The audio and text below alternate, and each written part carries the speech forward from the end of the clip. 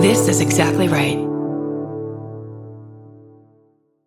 Listen, we're all SVU fans. We love a family drama. We love a mystery to solve.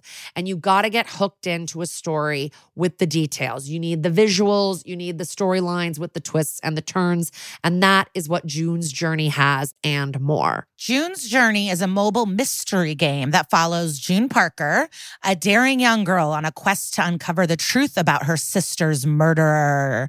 Dun, dun, dun, dun. This is your chance to test your detective skills because you'll play the game as June herself. The game is filled with all these beautiful detailed scenes from the 20s, like lavish estates and gardens. And of course, little hidden clues are everywhere. There's twists, turns, catchy tunes. It all takes you deeper into this storyline. And if you play well enough, you can make it into the detective club. And there you can chat with other players and even compete with or against them, which is pretty exciting. And you never know which character might be a villain. Shocking family secrets will be revealed. And can you crack the case? Find out as you escape this world and dive into June's world of mystery, murder, and romance. Okay, love that.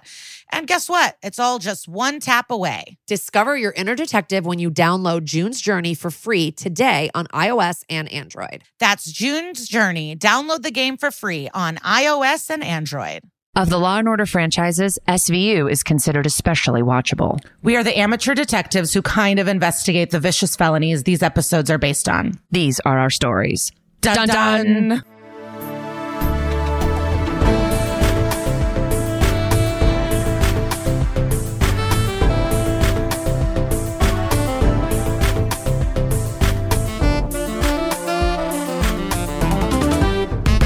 Hello and welcome to That's Messed Up, an SVU podcast. I'm Kara Klenk. And I'm Lisa Traeger. We talk SVU crimes. We have celeb guests. Today is a wild episode.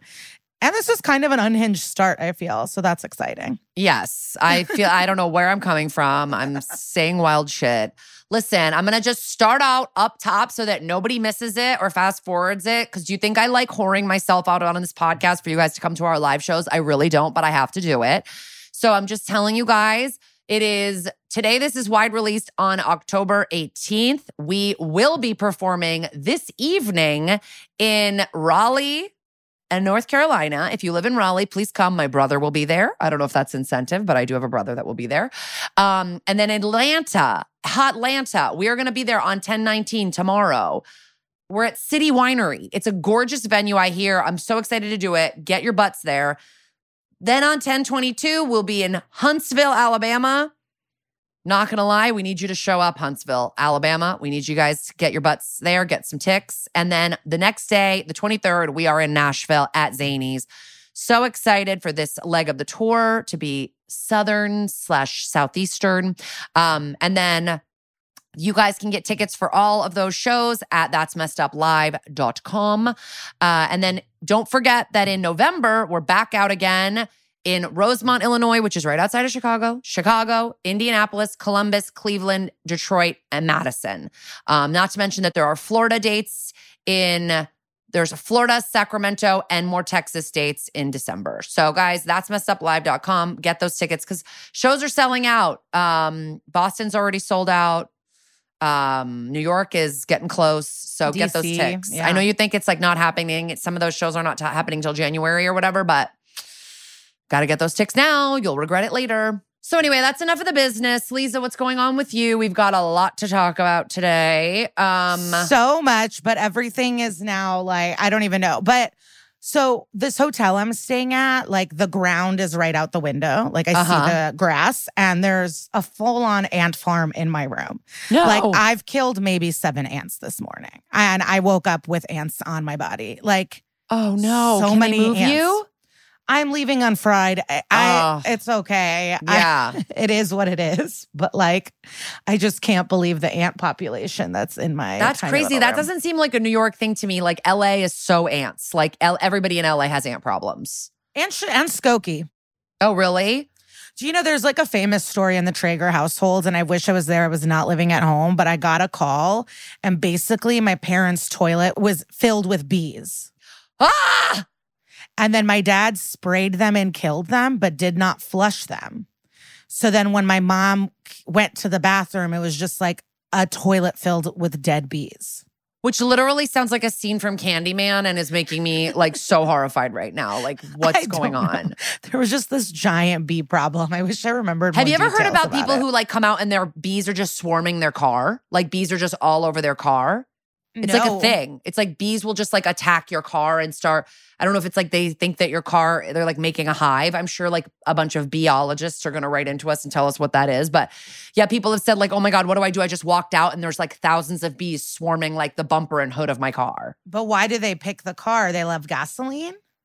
I don't know. I don't know what it is. Gasoline. Wait, hold on. What would you do? Just hose them off? I don't know. Won't they come get you if you do that? Because it's like they don't like water? I don't know. I don't know what you do. I'm sure there's like a fucking article on the internet about it that I'm not going to take the time to look up right now. I wanted to also mention one thing.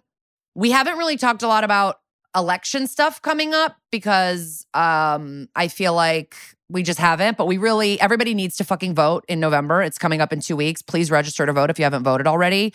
And we mentioned Dr. Oz on our podcast recently, and someone was like, I was hoping you were going to mention that he's like running for office. And if you live in Pennsylvania, please do not vote for Dr. Oz. He's a full snake oil salesman. He's not from your state, and he's a piece of shit, and you should be voting for Fetterman, just FYI.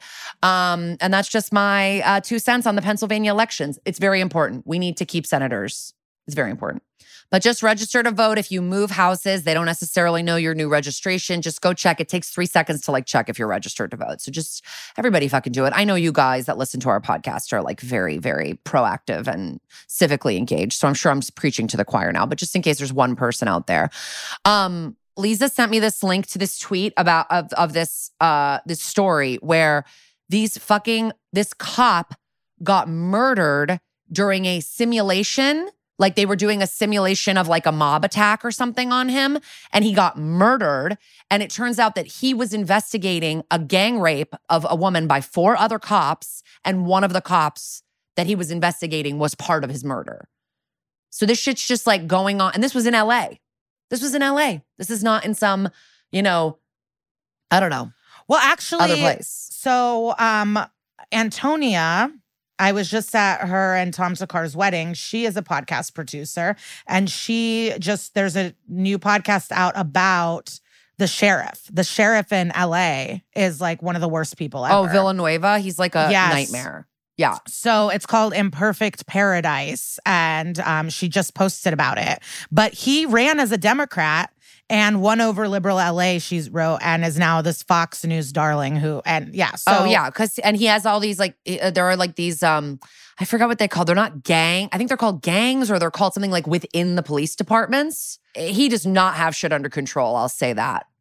No, because when I saw that, there were other people tweeting months ago that are like, told you, where people are like, I wonder what that guy was investigating, that he got murdered. And of course, it's a fucking gang rape with other cops. This, like, it happened on SVU before this. Like, It's like the real life is now taking SVU as inspiration. But when you were saying that they have no fear, it reminded me, like, because I texted you this, I was like, do you know how she could identify the cops that raped her? Was that they had their fucking name tags on. Like, this is how completely fearless they are, and completely confident that they're never going to get charged or arrested, that this woman's word is never going to mean anything because they just wore their fucking name tags while they assaulted someone. Like, zero attempt to cover it up or hide it. Like, because now I wonder what's going to happen. Like, are they going to be, and they never get in trouble, and we still pay for their like retirement.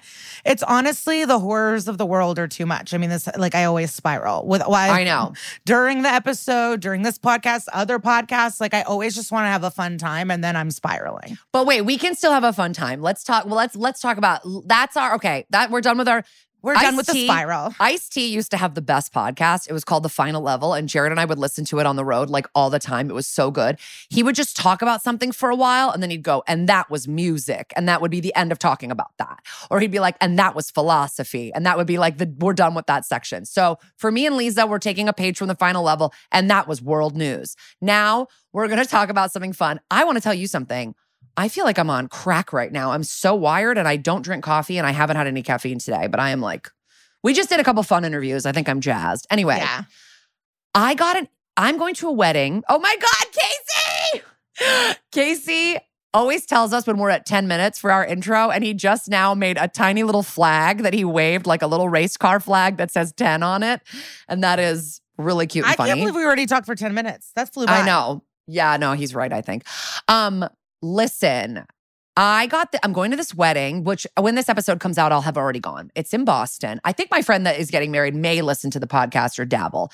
She's a good friend. She's getting married. She just sent us a message that says, oh, and just a reminder to respect the venue's policy of no phones, no photos, and no social media. And I'm like, I'm flying to Boston for a wedding and I'm getting dressed up, but I'm not allowed to record it. This is like an if a tree falls in the woods moment. Like, does anybody hear it? Like, is if she I get famous? No, the club, that's the place she's getting married. That's their rules. And I spoke to her sister and her sister goes, yeah, and you get fined $100 if your phone rings in the club. Wow. This wedding is at like a blue blood Boston private club. I'll report back when I get back. That is so Can you cool. believe? So my friend goes, I usually use my friend who's the sister goes, I usually use my phone in the bathroom and like check. Cause I'm like, I kind of got to check in and see if my kids are okay, whatever. But like, you know, because Jared will be texting me going, where are the pajamas or whatever. Your video that I just saw on Instagram too, where you're like talking about how you were hanging out with a friend and the husband comes in and goes, where's the frozen fruit? And you're like, where the fuck do you think it is? Where did you look? Like, so funny. Yes, just sitting quietly judging everybody. Yeah. I like the no phones. I feel like that's cool. People are more in the moment. I thought, Lisa, I did not think you'd be okay with that. Yeah, I'm okay with like, get off your phone, enjoy this wedding, talk to people, go dance, and like, stop worrying about the shot. You know I fucking love a wedding. Like, I'm going to dance. I'm going to be engaged. I'm going to be talking to people. Maybe I just there's wanna a take photo couple booth. of selfies with my sister, you know? Maybe there'll be a photo booth. I bet there'll be a photo booth and like a professional photographer, I'm sure. Oh, yes, there's definitely a professional photographer. But will they get me? Will they get my sister? You know, like I need to document every moment. Are you staying at the hotel? No, it's actually amazing. My other friend who's going, who I think you met at my birthday party, she lives in LA and her mom has a place in Boston that's 4 blocks from the venue. So we're staying there. That's amazing. Yeah. Was like really came like all came together. And I'm leaving my kids and going to a wedding and I'm excited. I think it's going to be really fun. I feel like we had some other stuff I to went talk to about. the Muna concert. You went to the Muna concert. I think I'm gonna try to go again in LA. Yeah? Yeah, I had a really fun time and it was cool. I don't know. It's like, it was a really good time, a good group of friends. And I got drunk. Like, yeah. I met friends at a bar before we went and I took shots immediately. Like, I went and got drunk and that was fun. Nice. Yeah. I mean, I'm making it sound like it's rare, but I think it is rare when it's like, yeah, I'm going to go get fucked up tonight. Yeah. And I did. And they played my favorite song first. So that was kind of super fun. Seems like an omen. Yeah, it was just a good time. I wish I had more stories and more little in-depth things, but it was just like a fun night out with friends. Yeah, that's really fun. Well, maybe I'll go in LA. When is it? Probably when is it? I gotta October look it up. 25th and 6th or 4th and 5th, something like that. Okay. But my parent, I know I have to visit my parents and life is just too complicated at the moment.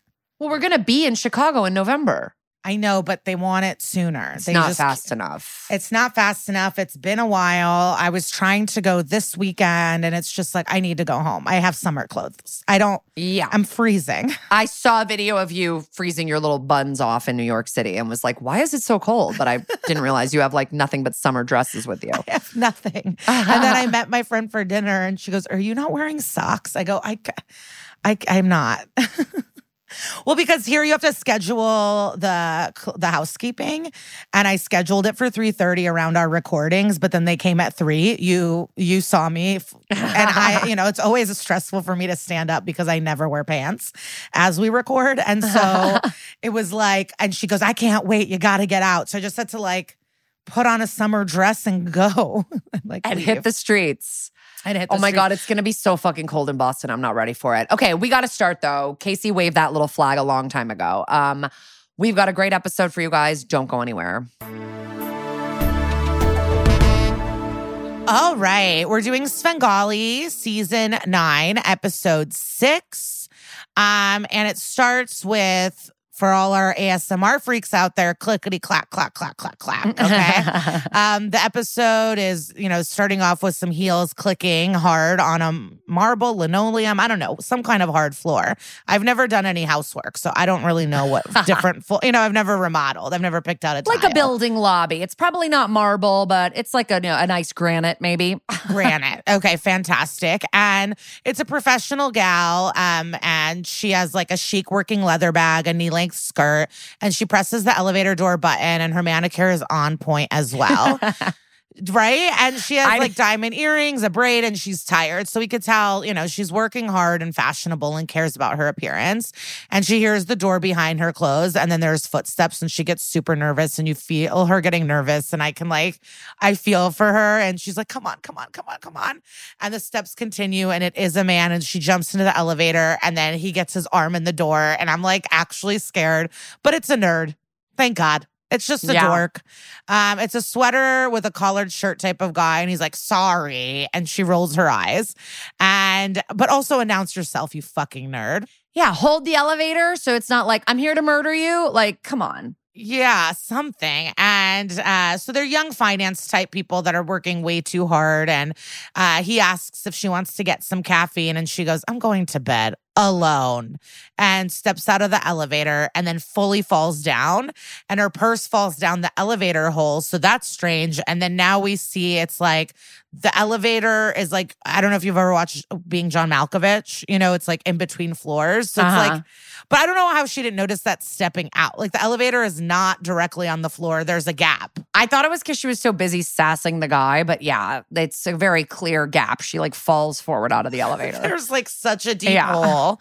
And I mean, if my purse fell down an elevator shaft hole, I might have jumped in with it. I don't know if I would have had the patience to fucking deal with that. I would be I would just go to bed in that office and like never come out. Like, so stressful.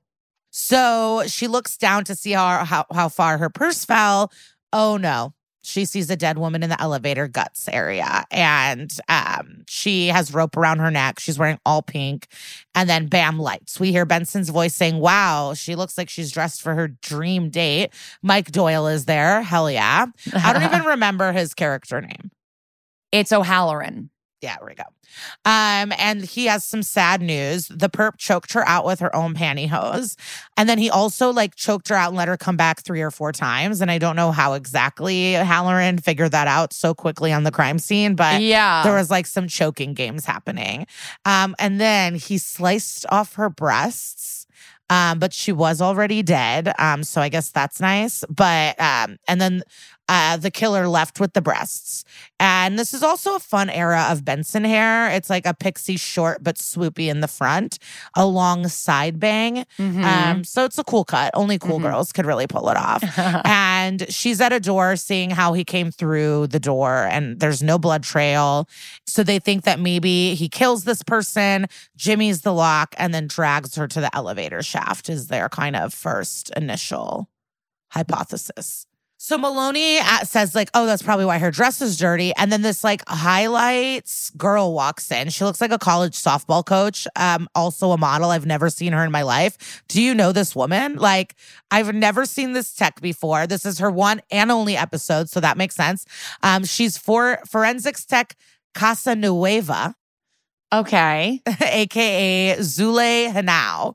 And she was in a show called Love Thy Neighbor and Loving You Is Wrong, which are both Tyler Perry shows. And I'm telling you, one of them had 26 episodes, 158 episodes. So I didn't even know Tyler Perry had TV shows, and they are multi-season shows. It's like so wild. We're all out there working, and oh yeah. no one knows anything. So she comes in science cop vibes saying the dirt doesn't match at all. So like whatever dirt you're talking about being dragged from somewhere, that it's not matching. So Maloney's like, okay, so he killed her somewhere else, dumped her here. And she's like, no, the evidence shows she let herself in. And she shows the detectives that in her purse were the burglary tools. But then Maloney is like, that's a high price to pay for breaking and entering. Fuck. And it's true. It's sad. And then we're at the credits. Yeah. We open back up on a sexy mugshot, and it's a hottie, Tina Snow, 21, went to that's weird to call her a hottie. She is dead. You could say she was hot when she was alive. Okay. A nice way to remember someone. Okay. So she was 21. She went to Hudson University. Uh-oh. What did she expect? Yeah. She thought she was going to You thought you were going to live through 4 years of Hudson University? So she does have a record for breaking and entering and trespassing. She's robbed from a storage unit and an electronics store. And in this building that she was found, there was a high-end art gallery in there. So maybe that's what happened, and a partner gone bad. The rape kit is negative, but blood alcohol level was 3 times the legal limit. She did have GHB in her system too. So there's just like a lot of conflicting things. Like, was she drunk and robbing? Was she getting drugged? Did she enter? Did someone force her to enter with her own kit? Like, we just really don't know what's going on. And then Benson, with the fucking quote of the episode, is like, why drug her and not rape her? And it's like, great question. I don't know. Why? So Finn comes in with a guess. What if he couldn't perform? That happens often. And Cragen tells Elliot and Olivia to go see if the victim was hanging out with anybody new in her life and like go start with the roommate. So they're at the apartment of Tina Snow. It's on East 53rd Street. Her roommate is like, oh my God, she was into some freaky stuff, but damn. There are a lot of books and what seems like a full-size open ladder like in this apartment. And I don't really know why. She says that she was into freaky stuff like staying out all night, never went to class. Okay, that's not freaky. That's like normal behavior. But Hudson threatened to kick her out for not paying tuition. And she had a lot of pink slips and she owed the college $12,000 or she wasn't going to be able to graduate. And Benson's like, well, can't her parents help? And it's like, honey. Yeah. Did your drunk mom help? Your privilege is showing, Olivia. Yeah. But her parents, so they could not help. They are hillbillies, and they didn't even want her coming to New York to begin with. There's a pile of ash, and Stabler's like, what's up with this? And she's like, listen, this girl would get a postcard sent to her, and then she would burn it. But she doesn't know who sent them. It was something dirty. Like she would just leave and come home like legit dirty, covered in mud. So this is a regular occurrence that she's filthy. And so but none of this is freaky shit. Her roommate's a prude. It's like, I thought she was going to be like, she likes ball gags, something. There was just like, I don't nothing. know. In college, if your roommate got a postcard all the time, burned it, left and came home covered in mud all the time, but wouldn't tell you what was up, you might be like, she's into weird shit. I don't know what's going on. Not freaky. That's true.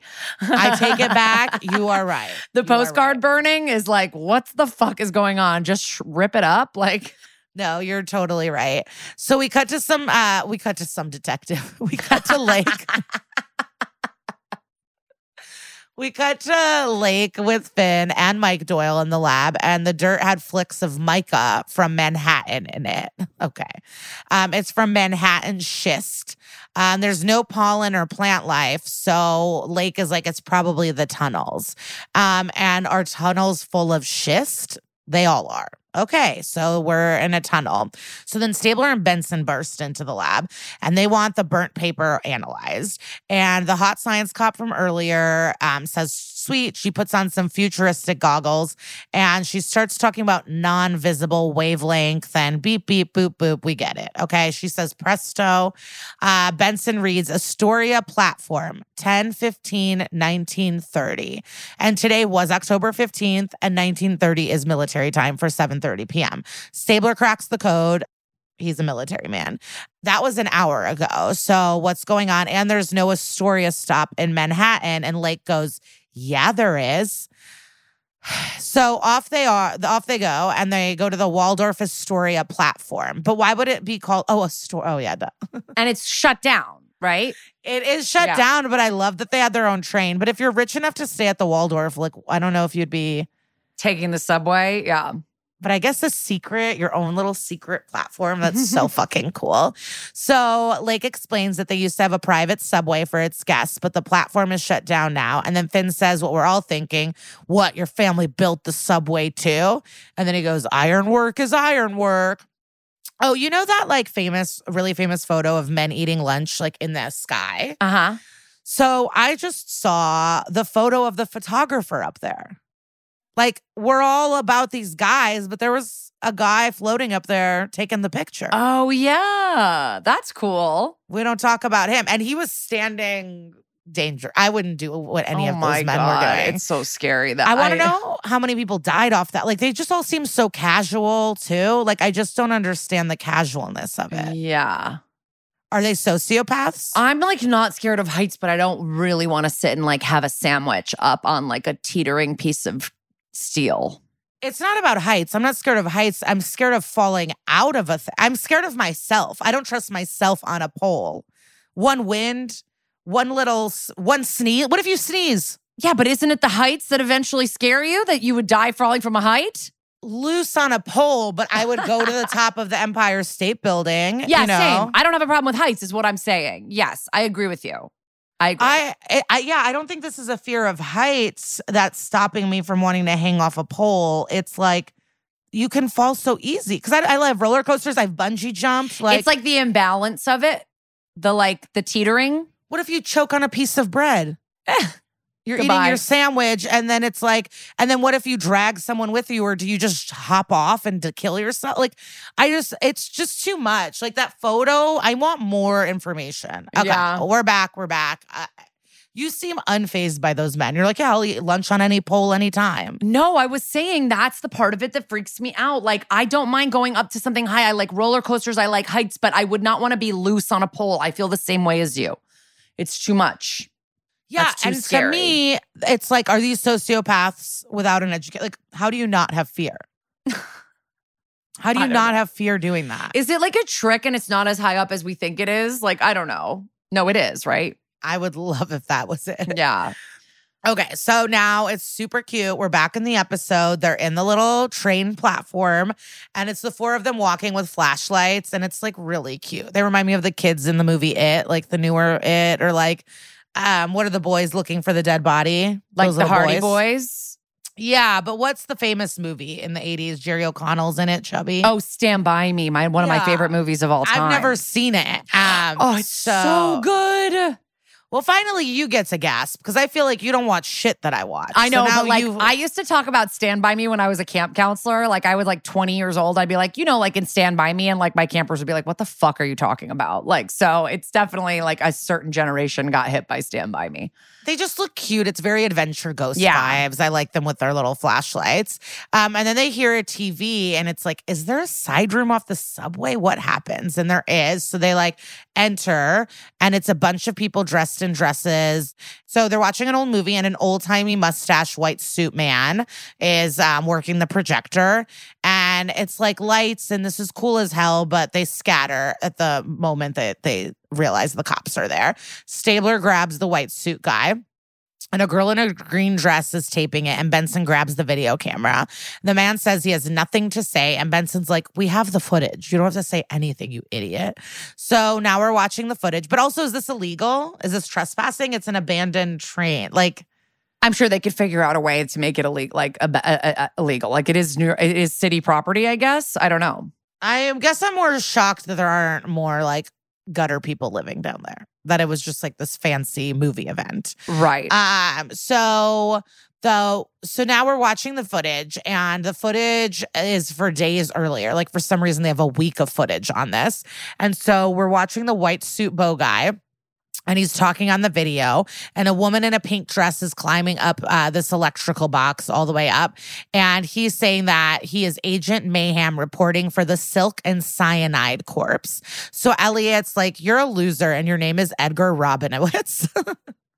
I love that. Okay. Yeah. And he has a rap sheet of trespassing, burglary, and resisting arrest. So she asks, what is this group? And he says they're secret agents of adventure, and the playground is the city, and every rooftop and tunnel and are fun.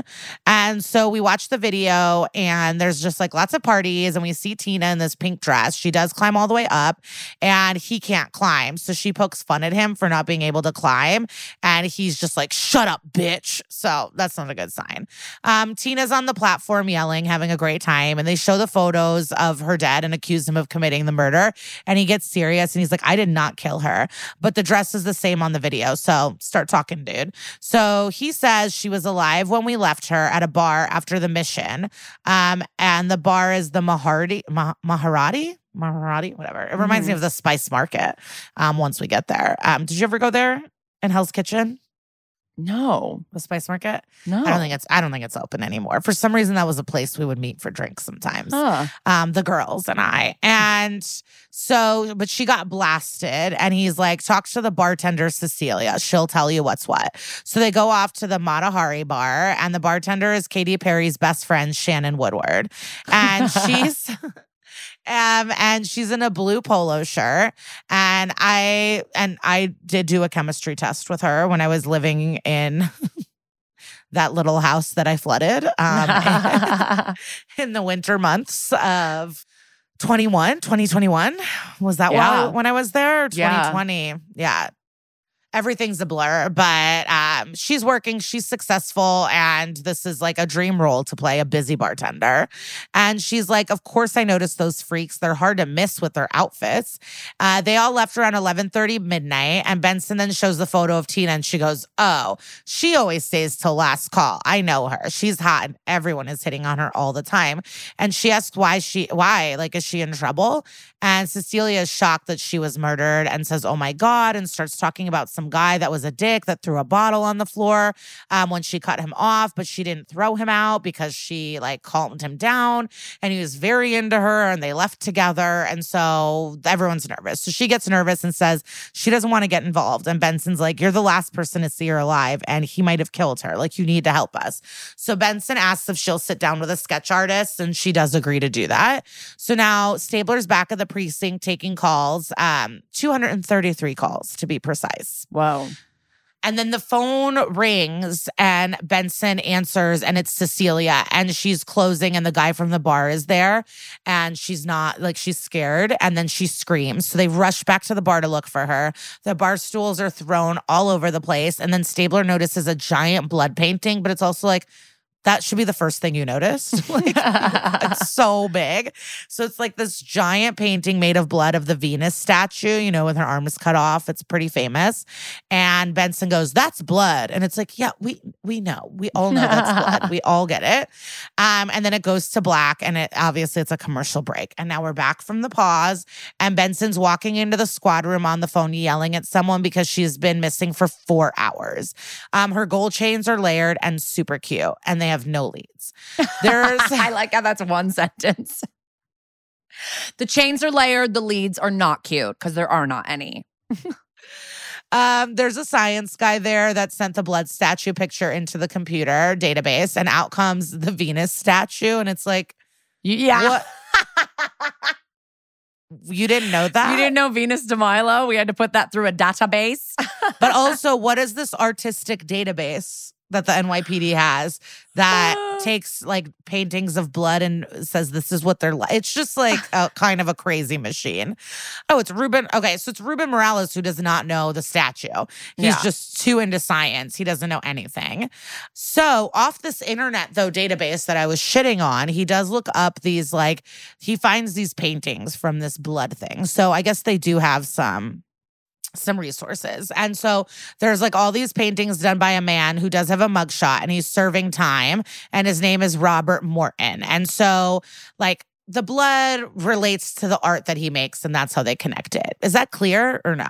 Yeah, basically they thought this signature or whatever this person's leaving is similar to like a signature of the artwork of this guy who is a killer.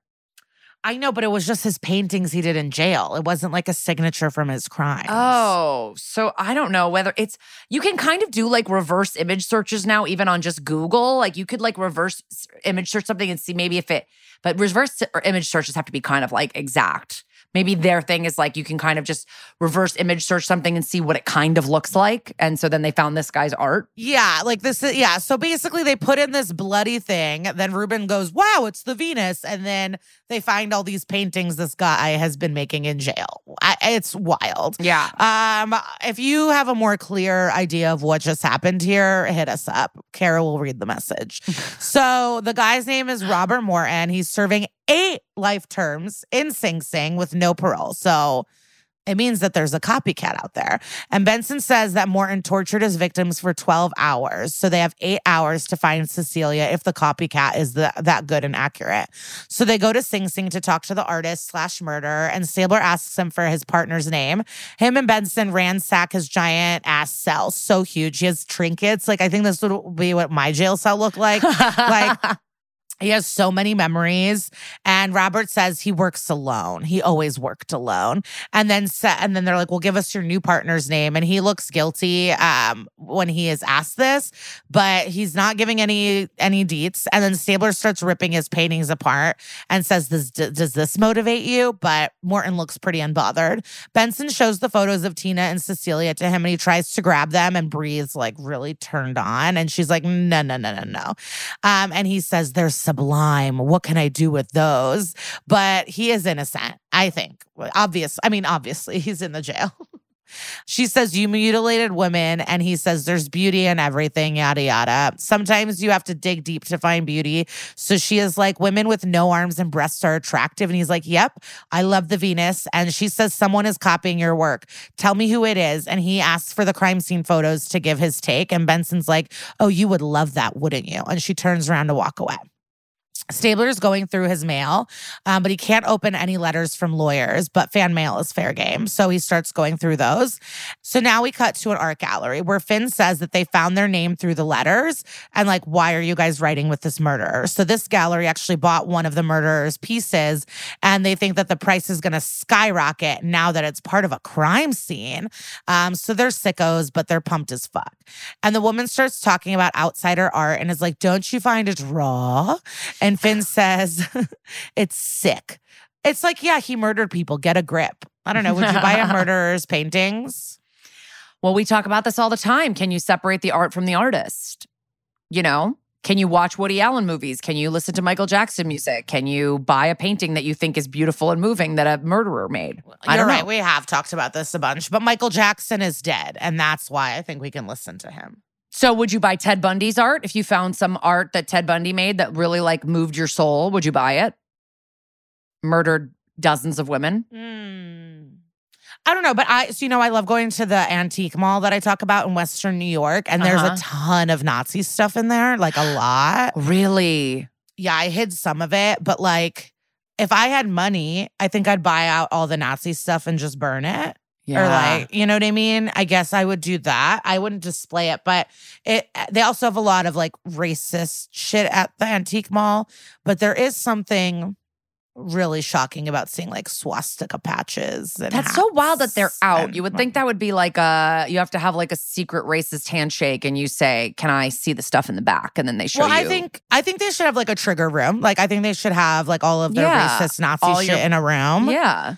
But what I was told was like they're mostly sold by veterans who came back with the patches of all the people they killed and stuff like that. And so it's veterans, maybe it's like a state sale or whatever, but I don't think that's who's buying it. And that's what makes me nervous. It's like, who is buying this? Right. Like I hid this one giant medal. It was like the eagle bird holding a circle with like a giant thing. And so like I hid it behind some stuff, but doing the Lord's work. Kinda. It really made me uncomfortable. But I don't know. I don't know if I'd buy Ted Bundy's shit. And I know the Dahmer movie's coming out and that kind of sickens me. He was really bad. Yeah.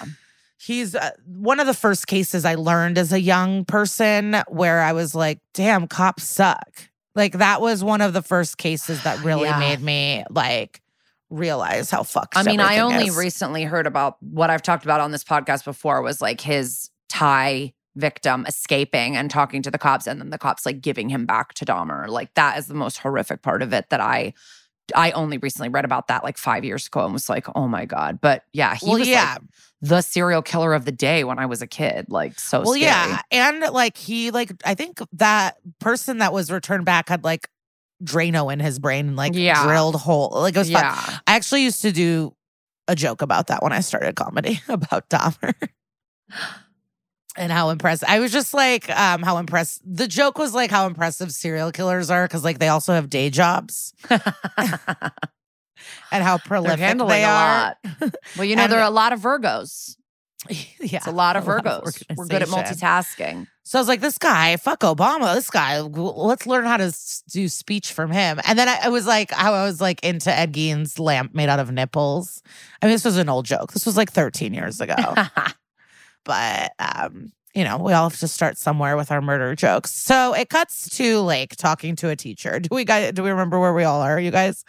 So now I don't even know where we are. Well, we were at the Outsider Art Gallery, and now we're at Lake.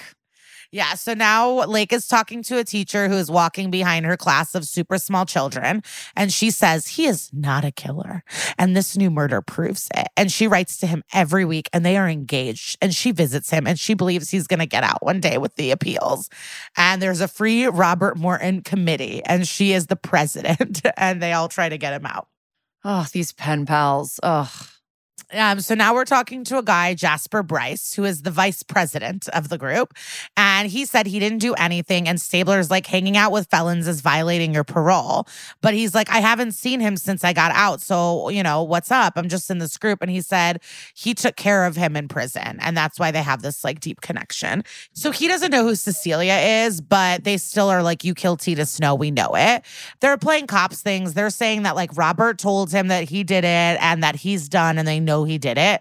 And he kind of bites and says, yeah, I killed her. And like, I don't really buy it. But he's like, yeah, I killed her. He says, I left her in an elevator shaft, tied hands behind her back, and choked her with her own pantyhose. And then I cut her. So then they go, fine, you did that, but like, tell us where Cecilia is. Like, we need to know where Cecilia is. And then Diane Neal, woohoo, Casey Novak, she interrupts and they're pissed and they're like, what the hell, Casey? And she's like, sorry, no, but it's not your guy. His supervisor alibied him. He was loading lumber, but he knows the secrets. Like, they didn't release all of this info to the press. So he does know information that no one should know, but he was at work and he's truly lying about doing it. So in comes Cragen with a tape recorder saying, we've got a bigger problem. Detective Olivia Benson, we hear in a distorted voice changing thing, you better leave Robert Morton alone or you'll end up like the other girls. Uh-oh. But there's no way to trace it, and they can tell it's a man from its pitch. Of course, they want Olivia to be safe. And she's like, hell no, we must push it along. So what is up? Like, this guy knows stuff, but I don't know how this guy knows this information, how he's connected. He is a liar, but he's also obsessed with this killer. So Benson goes, listen, you lied. You're a pathetic wannabe. A leech, Stabler calls him. You suck up to guys who have the balls to do what you can't do. Benson offers him a chance to be a hero by telling us, like, where is Cecilia? And it will go in the file. And you'll also be linked to Morton if you do that. Where is she? He says that La Morte, the graphic novel inspired by Robert. That's all he says. Each issue is one of his murders, and each cover is a drawing that matches one of the photos of the crime scene. Cragen is like, whoa, that is super twisted. But there are 5 more issues that are not based on real events, but in an alternate reality where Morton has never been caught. These murders continue. And issue 9 is in the elevator. So someone is staging the covers to take off where Robert left off. And all the same images are from the graphic novel. So like all of the bodies and all the places are inspired 100% from the covers of this graphic novel series inspired by the murders. Everyone on the same page. Great. So the story and art is by Harrison Thomas. So they rush to his apartment and he's like, hey, you can't come in here. You have no right. And Benson's like, we have a warrant. Shut up. And he goes, what grounds? And it's like Tina Snow's crime scene, you dumb bitch. He's like, thousands of people read my novels. And she's like, yeah, but you're a sicko. So you came to mind. And she asks where he was. And he says, working on his newest comic book with his inker. Stabler is digging. And Harrison is like, hey, get out of my stuff. And he has Ted Bundy underwear. Speaking of Ted Bundy. Oh gosh, I forgot. He talks about freedom of expression, and Benson is like, not when there's a murder. And then he is like, pro-murder. He says it's part of nature in our society and we should just like be more chill about murder. And Benson is like, yeah, that's why I'm unfortunately employed. Like, fuck off. Also, it's like, it's so much easier to talk in theory when it's like you're not seeing the murder. Like, this guy sucks. So Stabler calls her over and shows her from the issue of the Venus murder that, like, you know, she's been taken to a place. So they turn to this author guy and say, what is this place? And he says that that's Robert's childhood home. So they rush there. Our detectives run up with their flashlights. There's no backup. And holy shit, they do find her. She's barely alive, blood on her chest. Rats are running around. Oh so my many God, rats. It's so many rats. So many rats. Oh, so scary. Oh, God. You know about the king rat, right? The Rat King? Yeah. Yeah. Blah. So she's on a mattress on the floor with all these fucking rats all over her. And now we're at the hospital where Benson is walking towards Cecilia's bed. And she is super confused. She's like, what? The last thing I remember is working with the sketch artist. And she goes, well, yeah, you had GHB in your system and it gives you amnesia. And she's like, what the fuck? Was I raped? No, but somebody attacks you with a knife and she's realizing her scars, but everything's intact. But she is going to need plastic surgery. And she's like, if I never talked to you, none of this would have happened to me. And she is right. She is stressed. And then she goes, my life is so messed up. And there's nobody to and there's nobody to call. And she, oh yeah. And then Benson's like, well, can you do you have anyone to call? Do you have family, friends? And she goes, I have nobody. Just go away. And she cries and she breathes deeply. And Benson walks out of the room. And it's true. Like, Benson, leave. It is her fault. Benson sprints into the squad asking the boys what's up. What happened with the comic book creep? Alibi checked out, but Benson doesn't like that. Like, a woman is dead, another woman is deformed, and this author just gets to walk. Harrison Thomas didn't kill or attack the people, so just like fucking find out who did it. I'm sorry. Like, the books are weird, but they're not illegal. So now Finn brings in a box of pizza, and he's like, hey, it's your pizza. And she's like, I didn't order pizza. Done. But it has her name on it. And so she says, just throw it out. And Lake's like, are you fucking kidding? Let's recycle. And Finn's like, no, we're not. It's not an empty box. There's a pie in here. It's not empty. And Lake goes, well, I would love to eat some pizza. There's no such thing as bad pizza. And so then he throws it on his desk and boom. An explosion. There was a bomb in the pizza box. People and papers are flying everywhere. Glass is breaking. Mariska hears the noise and runs back to the squad room. She was like kind of near the elevators at this point. Cragen looks scared. Stabler gets up to check on people. Lake has bloody cuts on his face. Benson runs in and tells a uniformed cop to call a bus and get a bomb squad here ASAP. Lake is being wheeled outside in a stretcher, fully bleeding, being like, I'm fine. Put me in, coach. And it's like, can you just please go to the hospital? A bomb exploded mere feet away from you. Cragen says, we're lucky that nobody died in there. And Olivia's off the case. And she says, that's exactly what he wants. And it's like, okay, who cares? What are we playing mind dating games with somebody? Like, it's fine. It's fine if he gets what he wants for a second. And it's like, we want to die? There was a bomb. This guy is a freak. Like, whatever is happening, like, stop. So what if you took the pizza and, like, what if she opened the pizza and she was dead? Yeah. She's just lucky she wasn't hungry. Finn is truly bleeding from his ear. Like, blood is like pouring out of his ear here. He explains it was a pipe bomb. Lightweight but deadly, but he is an idiot, so he fucked up the bomb. So it's actually chiller than what it would have been if like he did it right. And then Finn walks off and says a magical line I've never noticed before. He goes, Ice-T says, somebody tried to bust my eardrums. I'm going to bust their ass. Mike, I hate that it's summer. I miss wearing my Ice-T sweatshirt. Mike Doyle runs up with the cut photos of Tina and Cece. And what he noticed was similar knife blades did make the incisions, but the one on Cece's body, he is guessing, were self-inflicted with the way the cuts are. So she cut herself and he is betting on it. She's like, Captain, please let us find out. And he agrees. And once they get a warrant for her apartment from Novak, they can go search.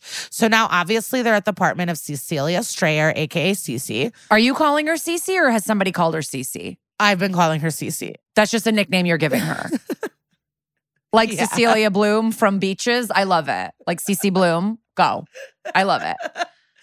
I just noticed you calling her Cece's like Cece's Pizza, and I thought maybe it was the Pizza Bomb. I don't know what. Like Cecilia is such a hard name to say. It's a beautiful song. I love the name.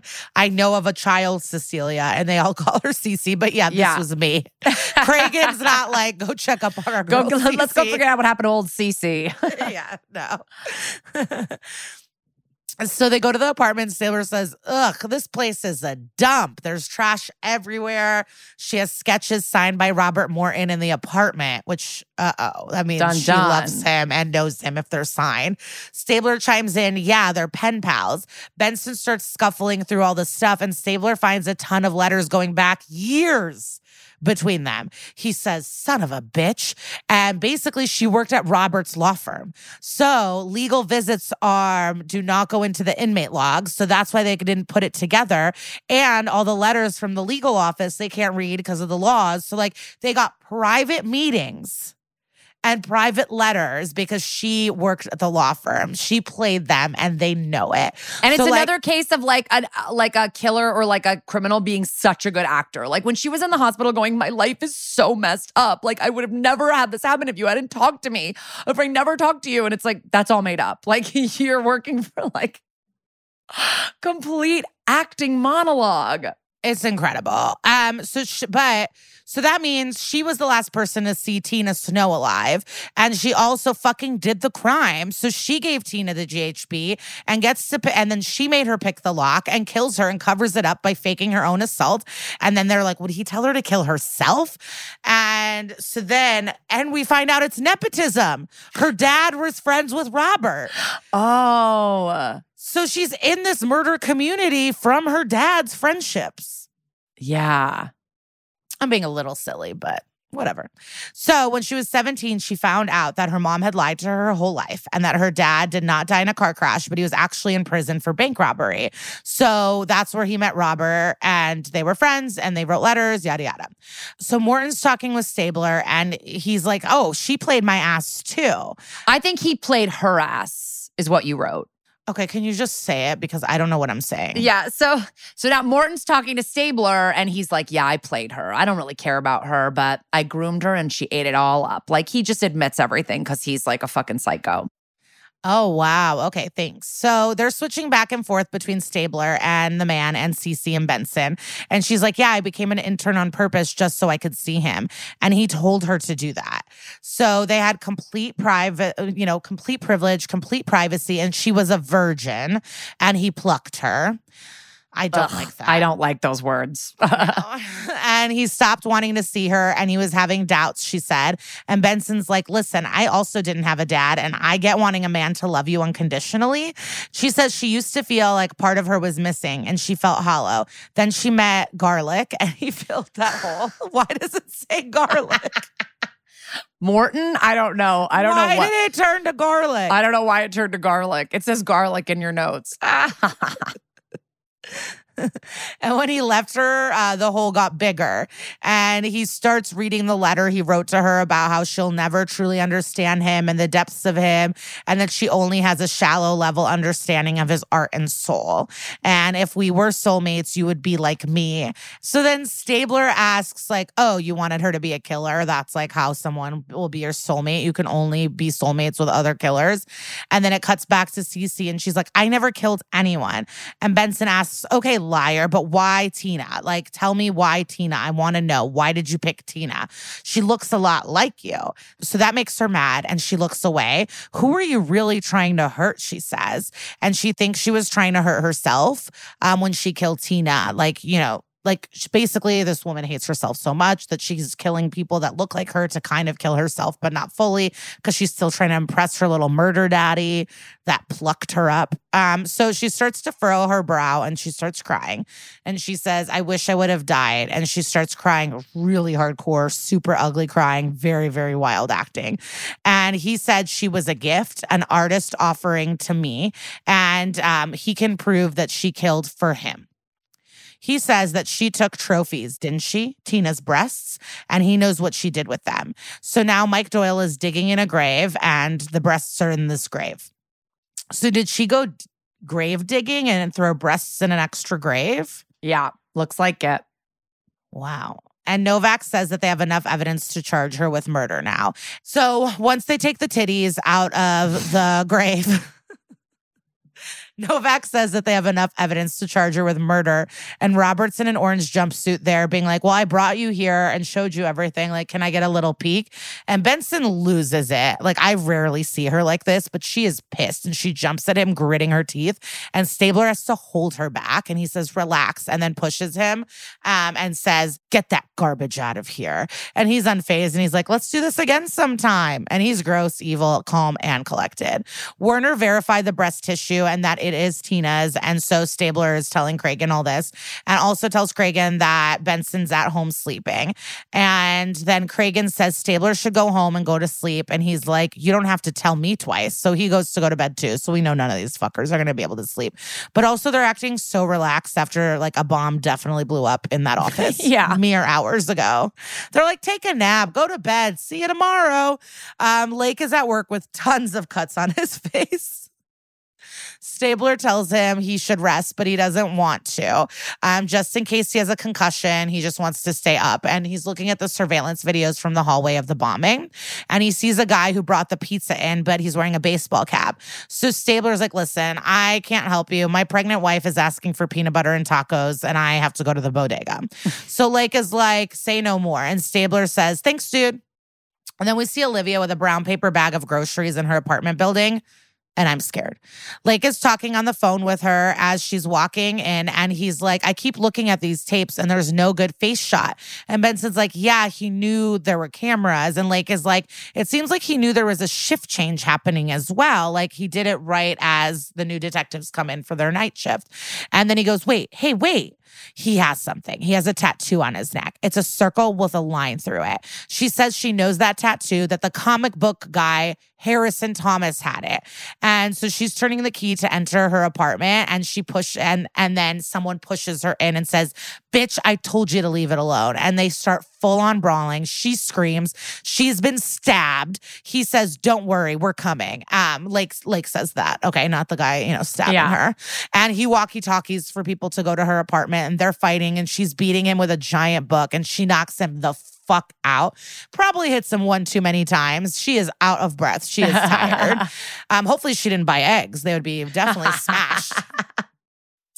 They're wheeling this guy out as he says that Morton is a genius. And it's like, sure, but he's in jail. So how genius is he? Like, he did get caught. Stabler walks up and I guess his wife didn't get the food she wanted.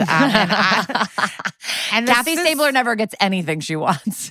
But this is also season 9. Like, was food delivered? Like, I don't even remember a time before Postmates. I know. Grubhub, like all of that. Like, what? You could only really order Chinese and fucking pizza. Like, what else delivered season 9 times? Yeah, like, I don't think you could get peanut butter delivered to your house back in the day, back at this time. No, maybe she could send one to the teens, but like, I'm trying to think, did your family do delivery? No, never. Never. See, neither. We would get Little Caesars, but we would pick it up and then we would pick up food, but like, yeah, we would never, because we lived far out, like, and there wasn't really delivery in my town. Like, there was one pizza place that delivered. My siblings and I would find all the change from under the couch and by the laundry machine and everything and like gather it up. And when my parents went out, we'd order a pizza and like go to the top of the driveway and like hand them a bunch of change. Like, Psycho is the only place that delivered in town. Yeah, our lives are so fucking so different now. Now delivery is like, yeah, take it for granted. Yeah, you would have like a drawer of little menus and like, because we'd pick up from Hub. No, I remember the first time I went to my friend Erin's house and then her parents ordered in and I got to like get a hot dog and I was like, what is this? We all just get whatever we want. Yeah. I like couldn't believe it. Like, yeah, thank you, Erin. I loved that family's house so much. We had a lot of fun. They were wheeling. Okay, you guys know what's happening. We're back. Kathy is disappointed by her husband yet again. Benson is exasperated but gorgeous with her hair disheveled. And she's like, damn, how many people are out there willing to kill for him? What does he have over them? So then we cut to a lawyer and a judge doing a walk and talk. And we have Beverly D'Angelo, Queen. And then we have a man named Peter McRobbie, and he's playing the judge, and it's Judge Walter Bradley, who's been in 18 episodes. And she's like, he is a sociopathic killer who exploited a young girl. Cece would never do this on her own. And now as we enter chambers, we see Novak walking in behind her representing the people. She is not having it. Bad influence is not a defense. And they start going back and forth fighting, and the judge is thinking. And while Beverly is talking about a case, Novak is like, what, the Svengali defense? Did you have Svengali in your town? No, what is that? Svengali is a gothic clown. He wasn't a part of your life. He had his own TV show, but in Chicago, Svengali, like, he would be on WCW Channel 26, and he would be like, and now we're going to watch this movie. He's like Elvira. He's like the horror movie guy. That would be like, and coming up next, the monsters. Oh my God, I'm looking him up. There's pictures of him with Elvira. I've never seen this guy in my life. Svengali was a big part of my life. Like a regional celebrity. Yeah. I love it. Oh my God. So Bev responds, no mental disease. She had no control over her actions, and she felt compelled to do what she was told by him. But Casey isn't having it again, and it's like, that's different. The case you're talking about is a 15-year-old and a pedophile who sexually abused him. And then Beverly D'Angelo is like, well, she was 17 when he started abusing her while incarcerated. And the judge is like, fuck, is that true? And Casey's like, she got an internship to see him. And Beverly is like, yeah, at his request. He says, it disgraces me that the client attorney privilege was abused in this way. However, case law, yada, yada, he's allowing an insanity defense. And now we're at trial. Cece is on the stand, and Beverly is asking about her trying to end her life. And she explains, and she's crying. And like, she was like, the world had a dark ring around it, and she felt like it was closing in on her, and she wanted to get drunk. And then it made her more depressed. And then Beverly D'Angelo looks incredible. Her blowout is Beverly D'Angelo. Yeah, she's amazing. Oh my God. She asks her, what did you do next? She explains that the cutting releases the pain, and then, the pain's too much. So she took GHB, and she just was hoping that she could bleed to death or overdose or something like that. But, and she wanted to die because of Robert. So he got into her head, and she kept hearing like that he wanted her to kill someone, and that she would be free once she murdered, and that the whole world would make sense after she killed somebody. She asked for Cece to show where she cut herself. Casey objects, and Beverly says, well, it shows state of mind, and so the judge allows it. Cece looks nervous but starts stripping, and then shows everyone her cut-up chest. Casey is pacing in a cell, waiting for Robert to meet her, and they bring Robert down, and he is taken by Casey, and he goes statuesque with porcelain skin, and he likes what he sees, and he wishes that he brought his sketchbook. And she asks if he told Cece to kill Tina Snow. Did you do it? And he says no. But did she ever tell you she was going to kill someone for you? And he says no. So she tells, but it's weird because it's weird because he bragged to Stabler about how he had control over this girl and like got to have sex with her and got her to get the internship. Like he brags about the control he has over her, but he knows the law, so he knows how far he can go before he could get like more in trouble, so he doesn't cross the line, you know? Wow. So she tells him that like, you're going to testify for the prosecution. And he says, well, what am I going to get? I'm not doing it for nothing. I have 8 life sentences. Like what? Like contempt of court. I don't give a shit. Nothing can make my life worse. But we know Casey has a plan. So she stares at him, and he's like, you need me. You wouldn't be standing here on a Tuesday night at 10 p.m. And then he giggles. She asks what he wants, and he says a chance at parole, and she turns around to leave. And then he goes, what about transfer to the federal prison system? And they have better food and better accommodations, and it's a win-win. So he says, I bet Cecilia was very convincing. Did the jury see her cry? And she says, deal, and then yells for the gate. And so I think this is fair, though. So we're at a trial, and Robert Morton walks in, and people in the crowd are clapping for him, wearing T-shirts with his face and name on it, and they're saying how much they love Robert. So Cecilia looks behind her, and I'm sure she's nervous, like he's getting so much support. And the judge, of course, is pissed, and he wants order in his courtroom. And then Robert winks at Cecilia, and we have a bailiff swear him in, and Casey with a low ponytail walks towards him and asks if he's ever told the defendant to commit murder. And he says yes. She says, that's not what you told me earlier. You are under oath, Mr. Morton. Mr. Ortman's my high school theater teacher. So tell the truth, bitch. And he says he understands what that means. And she asks again and again. And he says, yes. I told many to express themselves, but nobody had the emotional fortitude to do it before Cecilia. And she smiles so big and she loves getting attention from him. Casey's hair is so distracting. It's like legit George Washington colonial ponytail. It's like puffy bangs on the sides. It's a mess, but she has to bring it. So he's trying to play her. So she says, did you tell her to get GHB? And he says, I wouldn't have done it that way. Did you tell her to get the knife? And he says, every artist chooses his own tools. And he wouldn't want to influence her artistic choices. And he considers himself an artist and he's so creepy and he's smiling. And wait, we haven't even talked about who this is. This is Jared Harris. Do you know this actor? No, didn't even look. Oh, Jared Harris is in tons of amazing shit. He was in Mad Men. He's an amazing character in Mad Men. I think he's in Chernobyl. He's in a lot of awesome stuff. And I actually met him a bunch of times because him and his wife met at a comedy show. They met at the Josh and Josh show in West Hollywood. And when I took that show over, they were at the big final show and telling us all how they like love comedy. And like, he's this super sweet dude. Like, he's obviously not a serial killer, but like, he's a really, really nice guy who likes comedy. Wow. So yeah. Casey turns around and brings in some evidence. She shows a big photo of the crime scene and asks him to compare it to one of his own. And of course, an objection from a perfect Beverly D'Angelo. And they argue their points back and forth. And the judge gives her the latitude, but says, don't stray far. He then looks at the blown up crime scene photo of Tina Snow. He looks at it long and hard, and then he touches it and says at first blush, you might think it's unique, but it lacks understanding and depth. With human canvas, you have true chance to do true action painting. Where's the energy? Where is the splatter? This is lifeless and a cheap knockoff of my work. And she looks so hurt. She is so sad by this information. And he says, whoever did this is a talentless hack. And she gets up and starts crying and walking towards him in a super cute floral skirt and is like, what? I did this for you. I love you. And then she hugs him. Order, the judge screams. And another woman runs up and yells, he's mine. And then Casey Novak turns to give him an evil stare.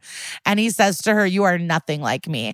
And she is being held back and carried off. And she's screaming, I did everything you wanted. I love you. Please tell me you love me. And she keeps pulling herself closer to him. And he whiffs her hair and says to her, you are right. You can never understand me. She gets pulled away by two uniformed cops screaming, I love you, please, over and over and over again. And now our dude is being walked out by more uniformed cops. And he has a crowd of people clapping for him. Novak meets him and says, you were great. And he asks, did you like it? I bet you didn't know what happened next. And she responds, yep, you put on quite a show. You got her off. She's going to a psych ward. And he asks Casey, oh, is that a frown on your pretty face? She says, no, I think Cecilia is going exactly where she belongs. And so are you, she says. And he says, are you backing out of our deal? And she says, no, not at all. You are being transferred to a federal prison. But why would he think that the deal would still go through when he didn't do what he said he was going to do? He said he was going to go on the stand and say, no, I didn't ask her to kill herself. She was trying to get Cecilia like legitimately prosecuted, not with insanity or mental disease or whatever. I know, but I think Casey has a heart and sees that Cecilia needs help. Of course. But why does he think that he's still going to get his deal? It's insane. Yeah. But he's stumped and says he didn't take her for a sore loser. And she says, you're going to enjoy this Supermax prison. 23-hour lockdown, no visitors, no mail, no phone calls, no human contact for the rest of your life. And then 80s music style vengeance music starts to play. And he's so stressed and upset and says, you can't do that to me. And cocky Casey tells him to wave to all of his fans. And he has a puzzled look on his face and mutters, but we had a deal. And Casey responds, and it's a masterpiece. How do you like my work? I love it. And then he goes, you use me, you set me up. This isn't fair. And then he screams as he's pulled away into the back of the jail van and she walks off past the fanfare for him. And, Dick Wolf, baby. Listen, I don't really agree with the 23-hour Supermax stuff. I feel like that's like treating people like animals and stuff. But this is a person who's like actively trying to influence people in the outside world to kill people, So it's like maybe we do have to keep someone like him locked up. Yeah. Well, not necessarily locked up, but with no access to like mail or outside phone calls or human, like he could go out and play on the yard for a little while, but, can't turn other people into serial killers. Did you ever see the show The Following? It was with Kevin Bacon. No. I used to watch it, but it was too violent. Honestly, it was like a network show, but it was so disgusting. But it was there was this serial killer, and all these people were his flock, and they were killing for him. Wow. It was a lot like this. But anyway. I can't wait to know about the real crime because I know none of it. I know nothing. Yeah. So let's take a quick break, and we'll be right back, and I'll give you some real crime.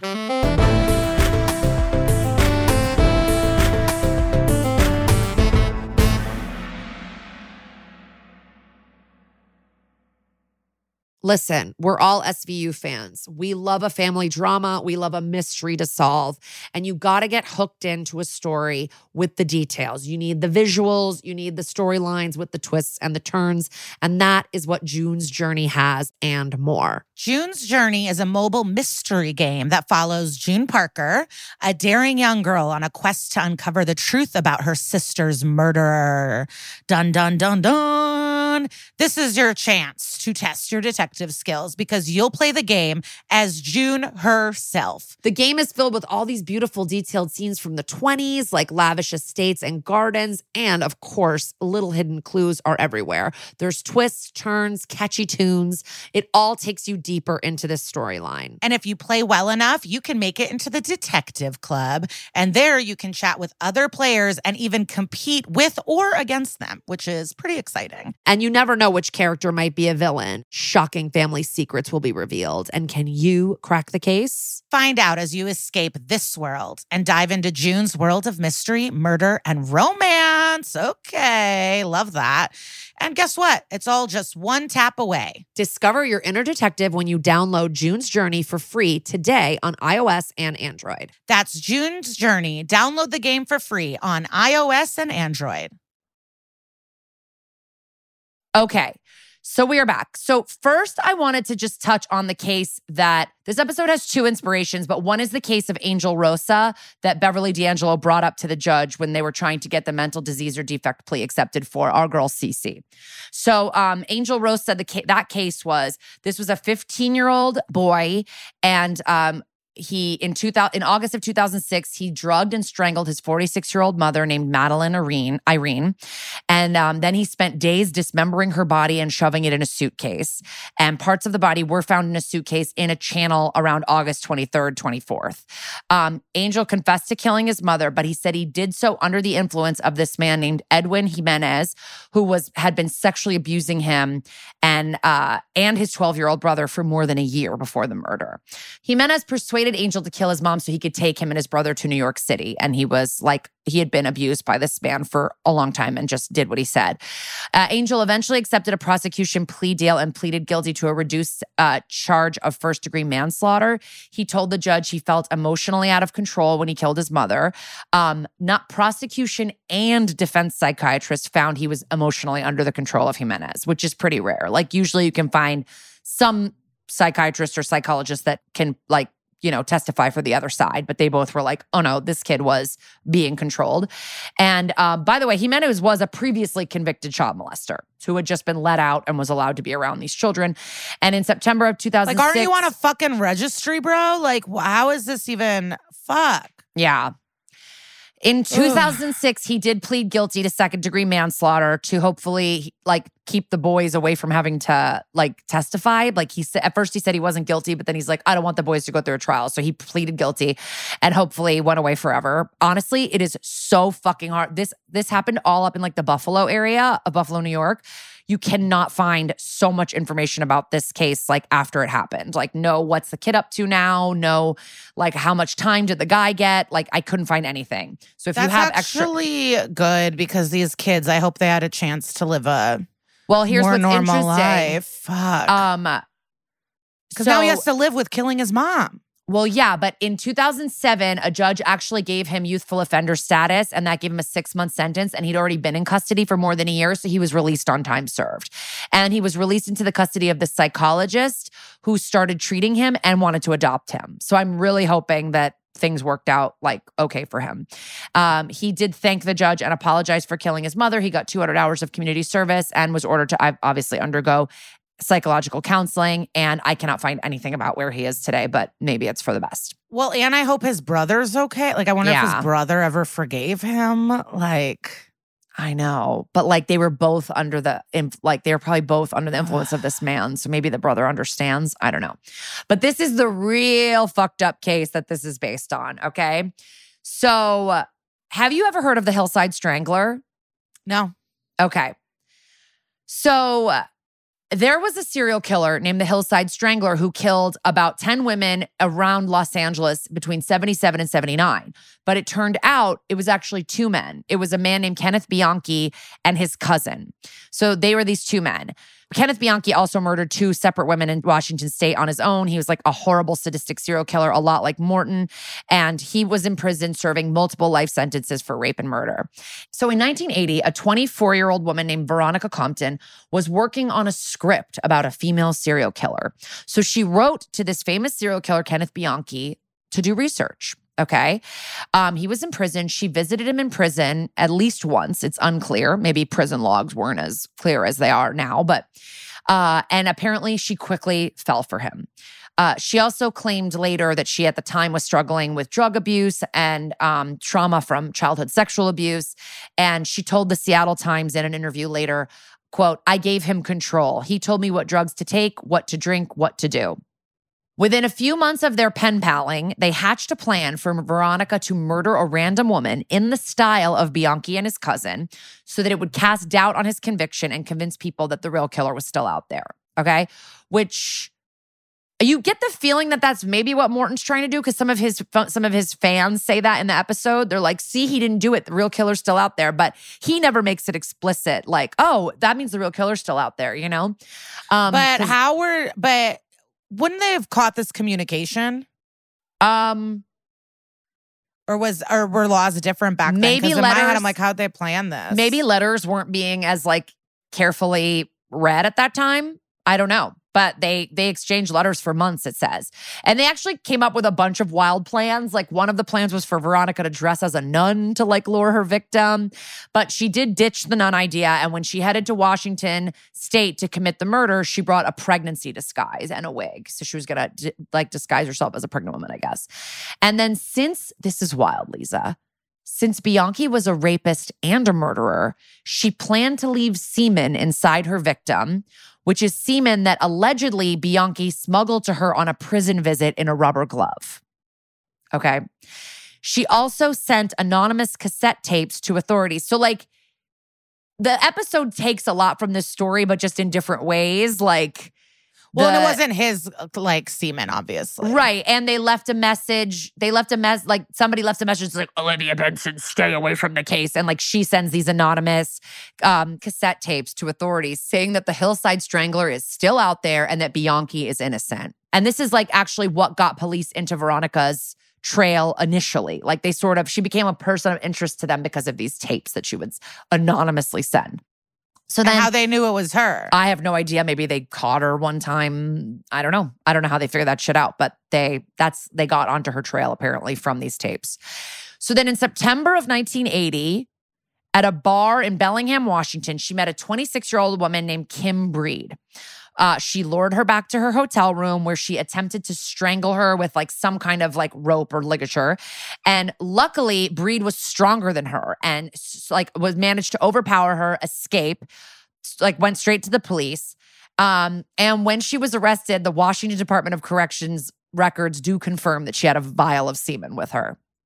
So the rumors are true. Veronica got a life sentence for first-degree attempted murder with the possibility of parole. That it still came from prison. Like it would still not like she couldn't get her own jizz on the outside. They didn't do DNA over then. So like I don't even think they even knew about DNA. So they were like, yeah, just stick some of my jizz in the victim. Yeah, you're right. Not knowing that what if she had gotten away with it? What if it had somehow worked? He would have gotten busted again with DNA probably like 10 years later. It would have like popped in the system. I don't know. Who knows? All the rape kits are fucking backlogged, but Veronica ends up getting a life sentence for first-degree attempted murder with the possibility of parole. She spends over 20 years in prison, and she was a busy little bee there, okay? At the Washington Correction Center for Women in Gig Harbor, she struck up a pen pal relationship with another serial killer named Doug Clark, who had also murdered women in Los Angeles with his girlfriend, Carol Bundy, no relation, and they were known as the Sunset Strip Killers. She claims nothing with this guy was romantic. She says she was just pen paling with him. And a sexology professor named John Money said Compton may have had hybristophilia, which is sexual attraction to individuals who commit violent crimes. I just thought that was interesting. She denies that was a romantic relationship with Clark. So prison authorities apparently really liked Veronica. Other inmates called her an angel and inspirational. She got staff members wrote to the parole board on her behalf. And she apparently got the rec program going at the jail, the prison, the music program. She got other inmates to start reading, all kinds. She was a positive influence apparently in the courts. But one psychologist said in 1990 that she had, quote, a severe antisocial personality disorder. And in 1994, another psychologist called her a shrewd manipulator. And Dave McEachran, who prosecuted her for the attempted murder, told the Seattle Times, I think she is still a dangerous person and dangerous to be out. She had numerous problems while in prison and is truly a bizarre person. But I don't know, he doesn't elaborate on the problems. And everything I'm reading is that she's like an angel. So who knows who the real Veronica is, much like our girl Cece. And so in 1988, she escaped prison to try to see her son that she'd had at 17. And he was in his preteens or something, and she had wanted to see him. And he was maybe moving to another state and she was upset. And so she was caught in Arizona and brought back after 10 days.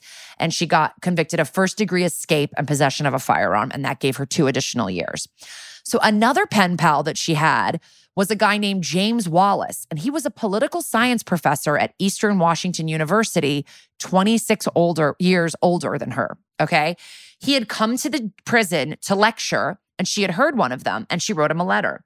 And then they developed this relationship. And in 1989, he divorced his wife of 38 years so that he could marry Veronica in prison. Oh my God. I know. He tells the Seattle Times, I didn't leave my wife for Veronica. Veronica was the excuse I needed. So he acts like our marriage was fizzled and I just needed to meet. She convinced him to adopt her son, which he did. She had a baby with him in 1993 from a conjugal visit that they had. And in 1996, she finally gets paroled and goes to live with him and their daughter. Okay. And unfortunately, she violated her parole within 2 weeks. What the fuck? I mean, it's crazy. A social worker went to, I think it's wild that's she was lured in by someone who was in jail, and then that's how she lured her husband in, and he doesn't think anything's weird about it. That she literally is in jail because because super babe? She's kind of got a cute 70s look going on, but not yeah. Who knows? People have different ways of being charming. So a social worker went to check on the kid and said Veronica came to the door naked and had pornographic art on the walls that were inappropriate for a child. I disagree with this. I mean, I don't think, first of all, she said she didn't come to the door naked, and her lawyers argued that the art was not inappropriate, which you could argue all day about what a kid's allowed to be around. But if you want your kid to see nude art, you can. But what really happened is that she stopped seeing the counselor she was required to go to. So her parole was revoked and she went back to prison. And that was in 96. She went back to prison until 2003. It's just go to your counselor. Oh my God. She went back to jail for 7 more years. She published a book called Eating the Ashes, Seeking Rehabilitation Within the U.S. Penal System under the name Veronica Compton Wallace. And since she got out in 2003, she's kept it pretty cool. She's kept a low profile. Bianchi is still in prison and continues to file lawsuits and petitions claiming that he is innocent. Damn. I want a movie about her. And that's that. A fucking movie, dude. I'm surprised there hasn't been one. It's truly wild. I'm really obsessed with her. I mean, she might convince me to start murdering. I'm obsessed with her. I think one of my sources may have even been a Criminal Minds Wikipedia, because they've portrayed her on Criminal Minds many, many times. I think. Let me just double check that. Yeah. They're she has her own page on the Criminal Minds fandom page because they've done so many episodes based on her. So as I close my tab about Svengali, that is the end of this recap. Everybody stay where you are because we have a really hot guest coming up for you.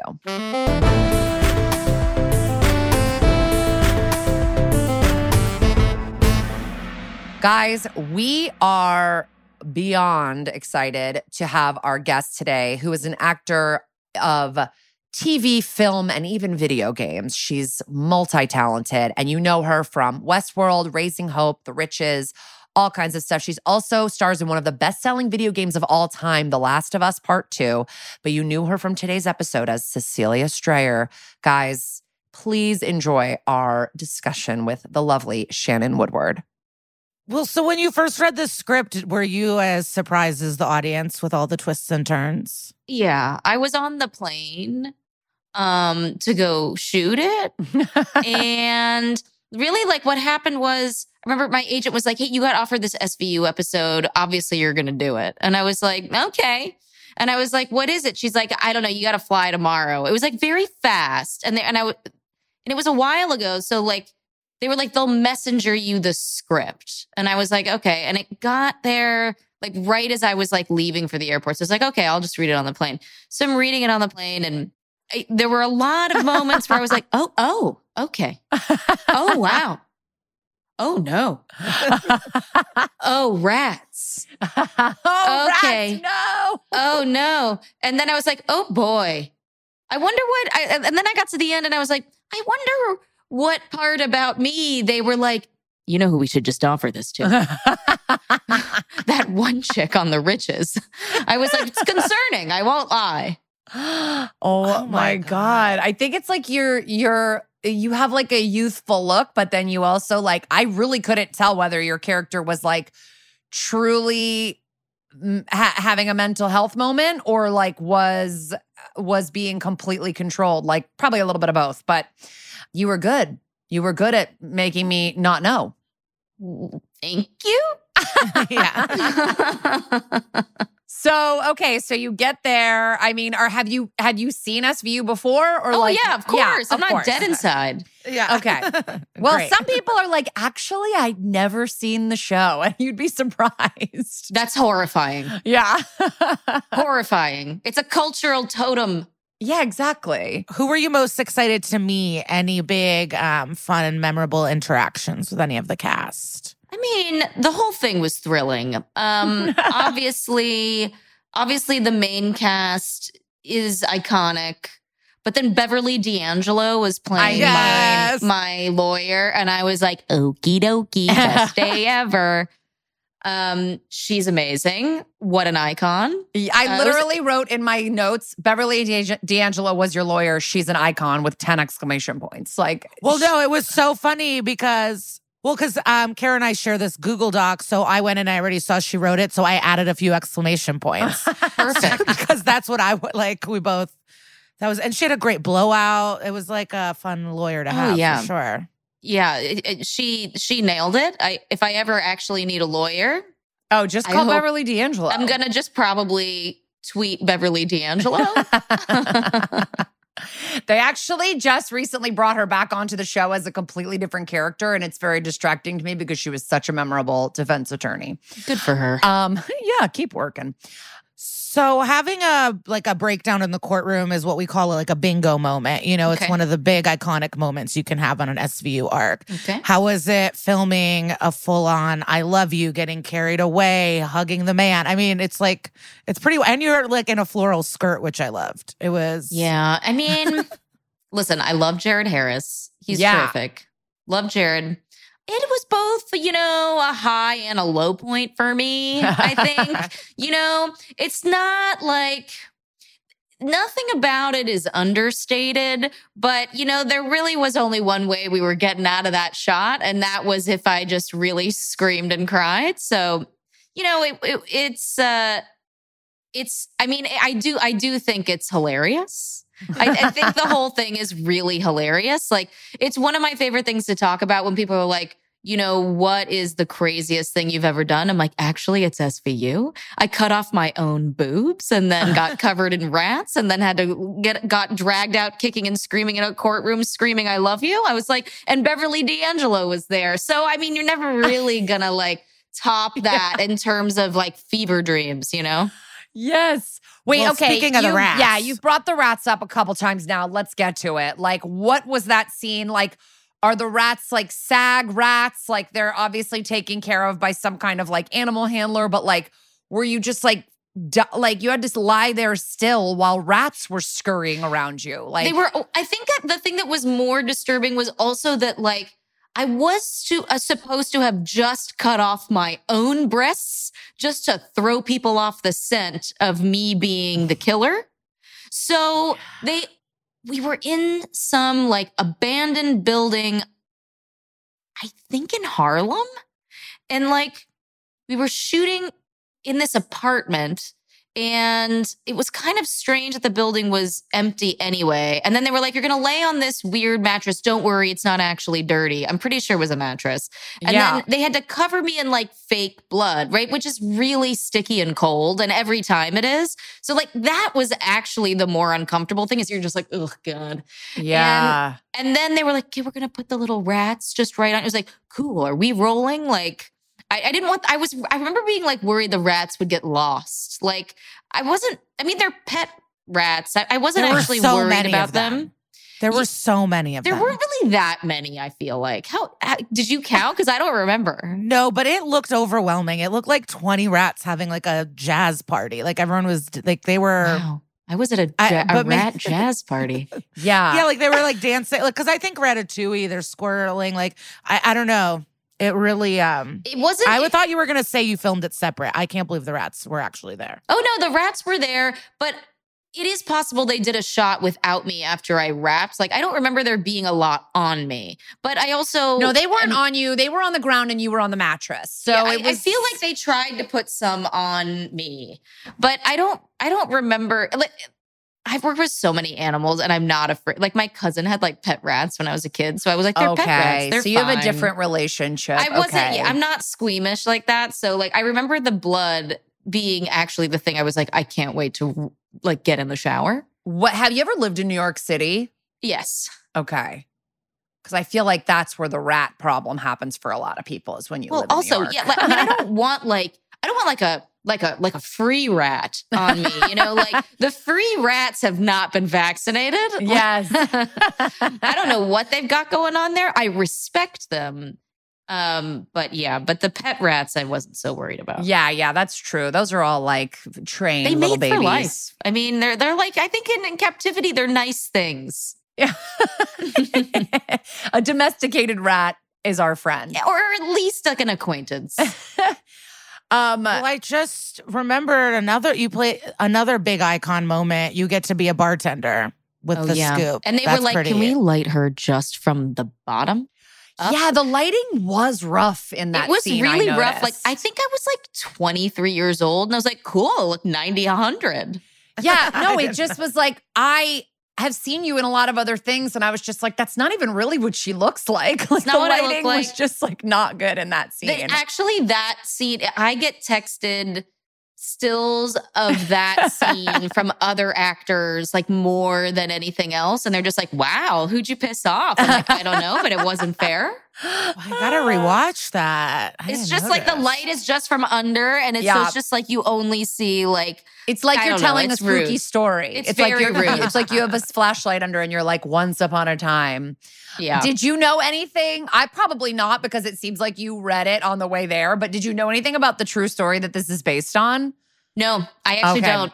I would love to hear about it. Well, I mean, we will have just gone into it on our podcast, but it's truly about a woman very similar who fell in love with a guy a serial killer that she started corresponding with under the guise of writing a movie. Right. And she was like doing it for research. And then they like fell in love. He sent her to go kill someone. He gave her his semen to put inside of other people. Oh, wow. Like, semen. Yeah, because like they wanted to make it seem like the wrong guy had been caught. Same deal as this guy. I see. Same deal. Very clever. Yeah. She just got out of jail, that lady, in like 2006 or something. How long was she locked up for? Over 20 years. And she didn't succeed.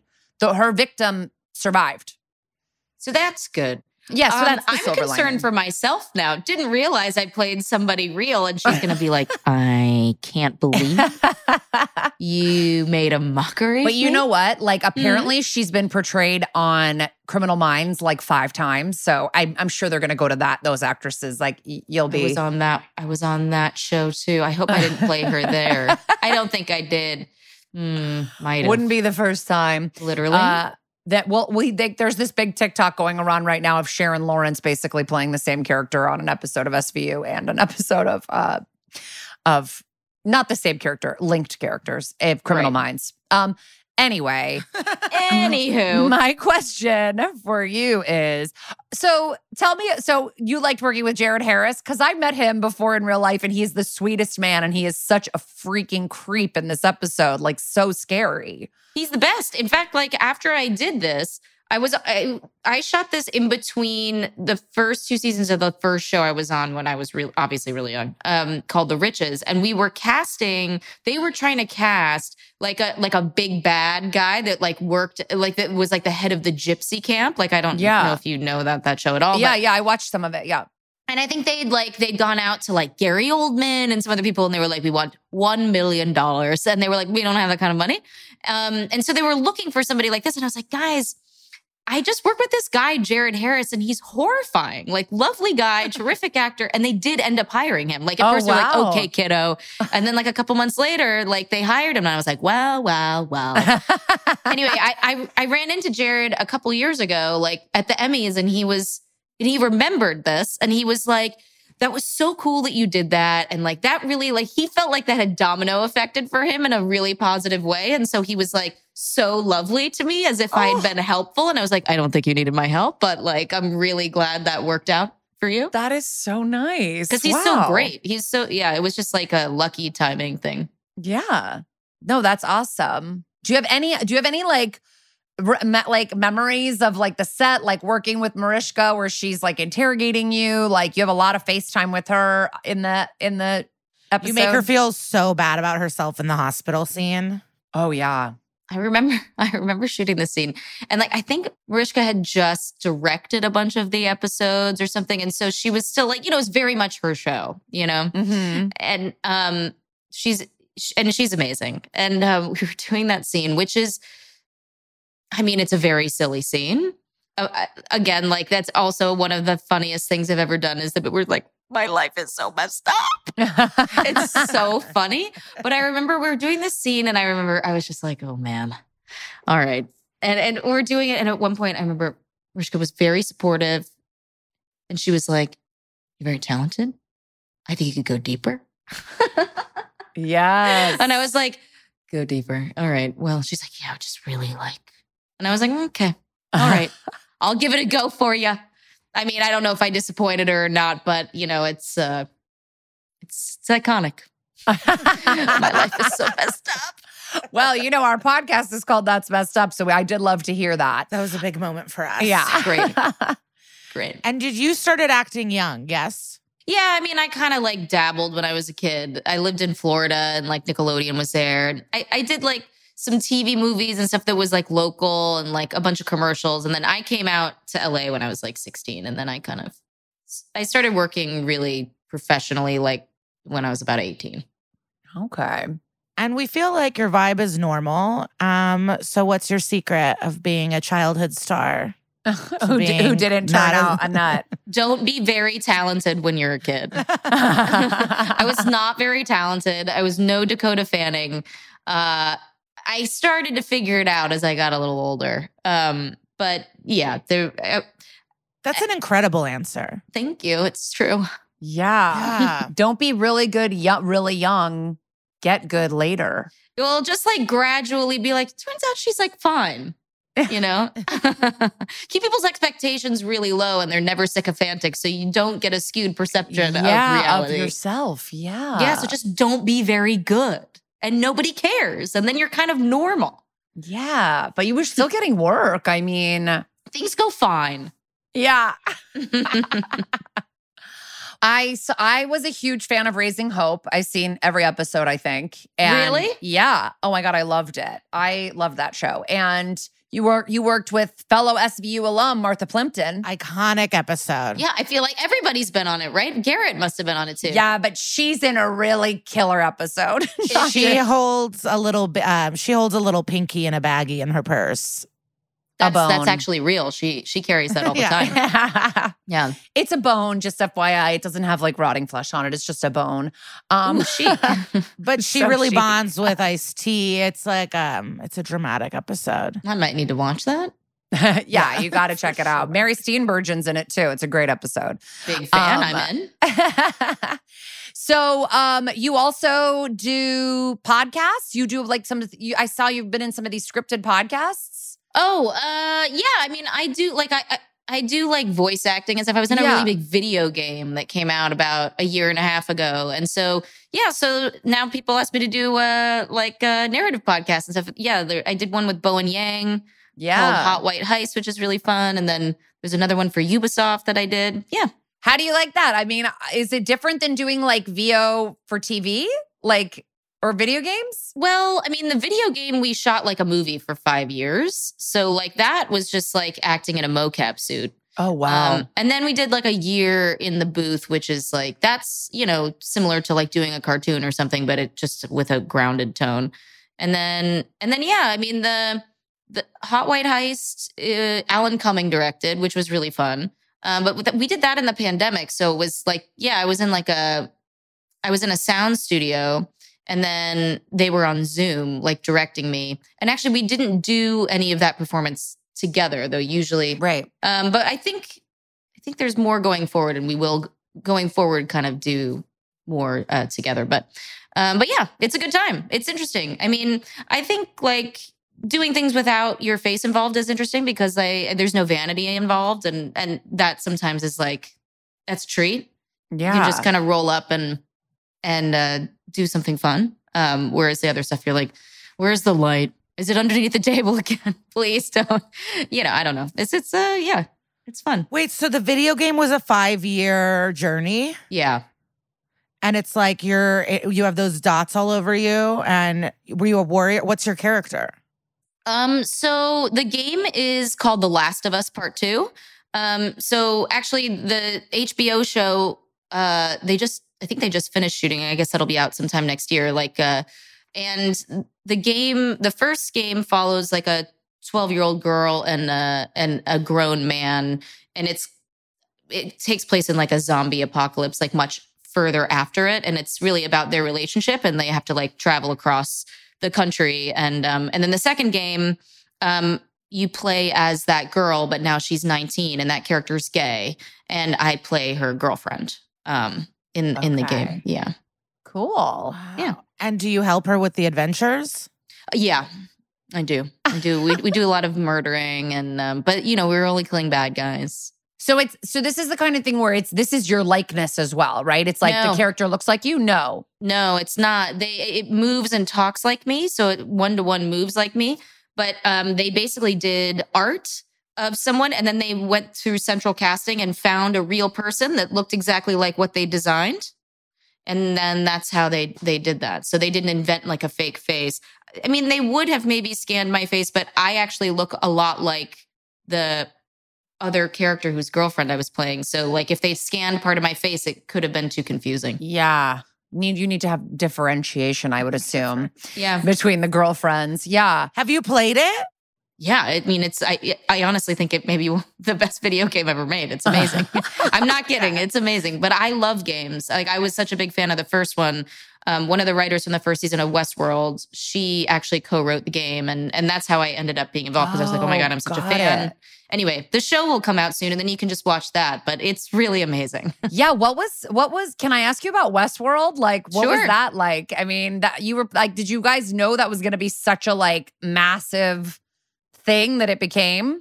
I mean, I think we hoped so. I mean, it was a big budget. There's always a chance that like something like that just, doesn't do well and it falls apart. But yeah, I was definitely like, it felt like it was poised to be quite successful. So yeah, it was fun. It was great. I mean, I'm such a nerd that was a great time for me. Yeah.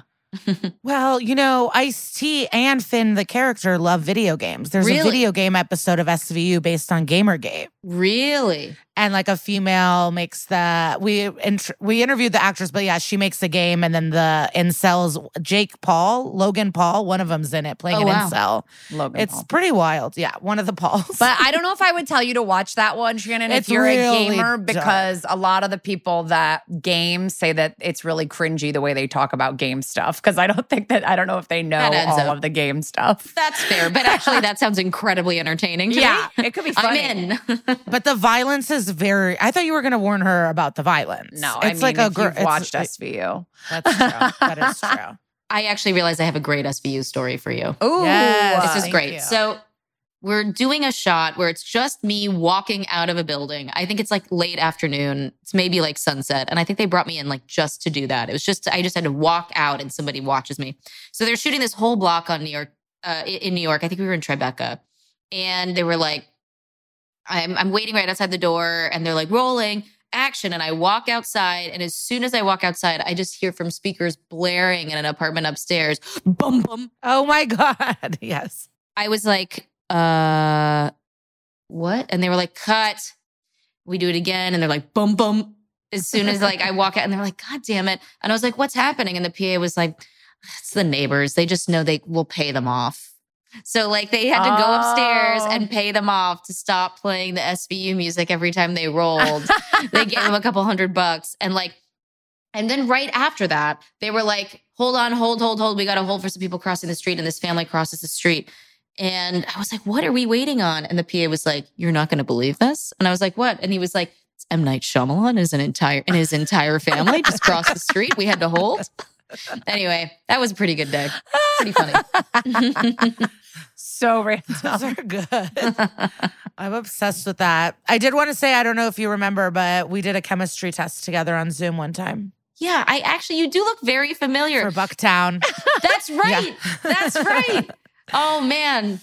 Good times. Well, it didn't go, so. Yeah, it was so good, But you were very funny. It was good, and the pilot came out really well. They didn't cancel anything. I'm sure. Yeah, I was hoping for it. I would have watched it, and I loved that it was in Bucktown, but also that Sarah Gilbert was there was a win enough for me. Yeah. Sarah Gilbert's awesome. Yeah, I was like, if I could be on a Zoom with her, I feel like everything's going Another great. SVU alum. Yes. She's the best. Yeah, She's that was in a fun. jam-packed one. She's in an episode with Luke Perry and Julie Bowen. Oh, wow. That's She's a dream in a wild cast. one.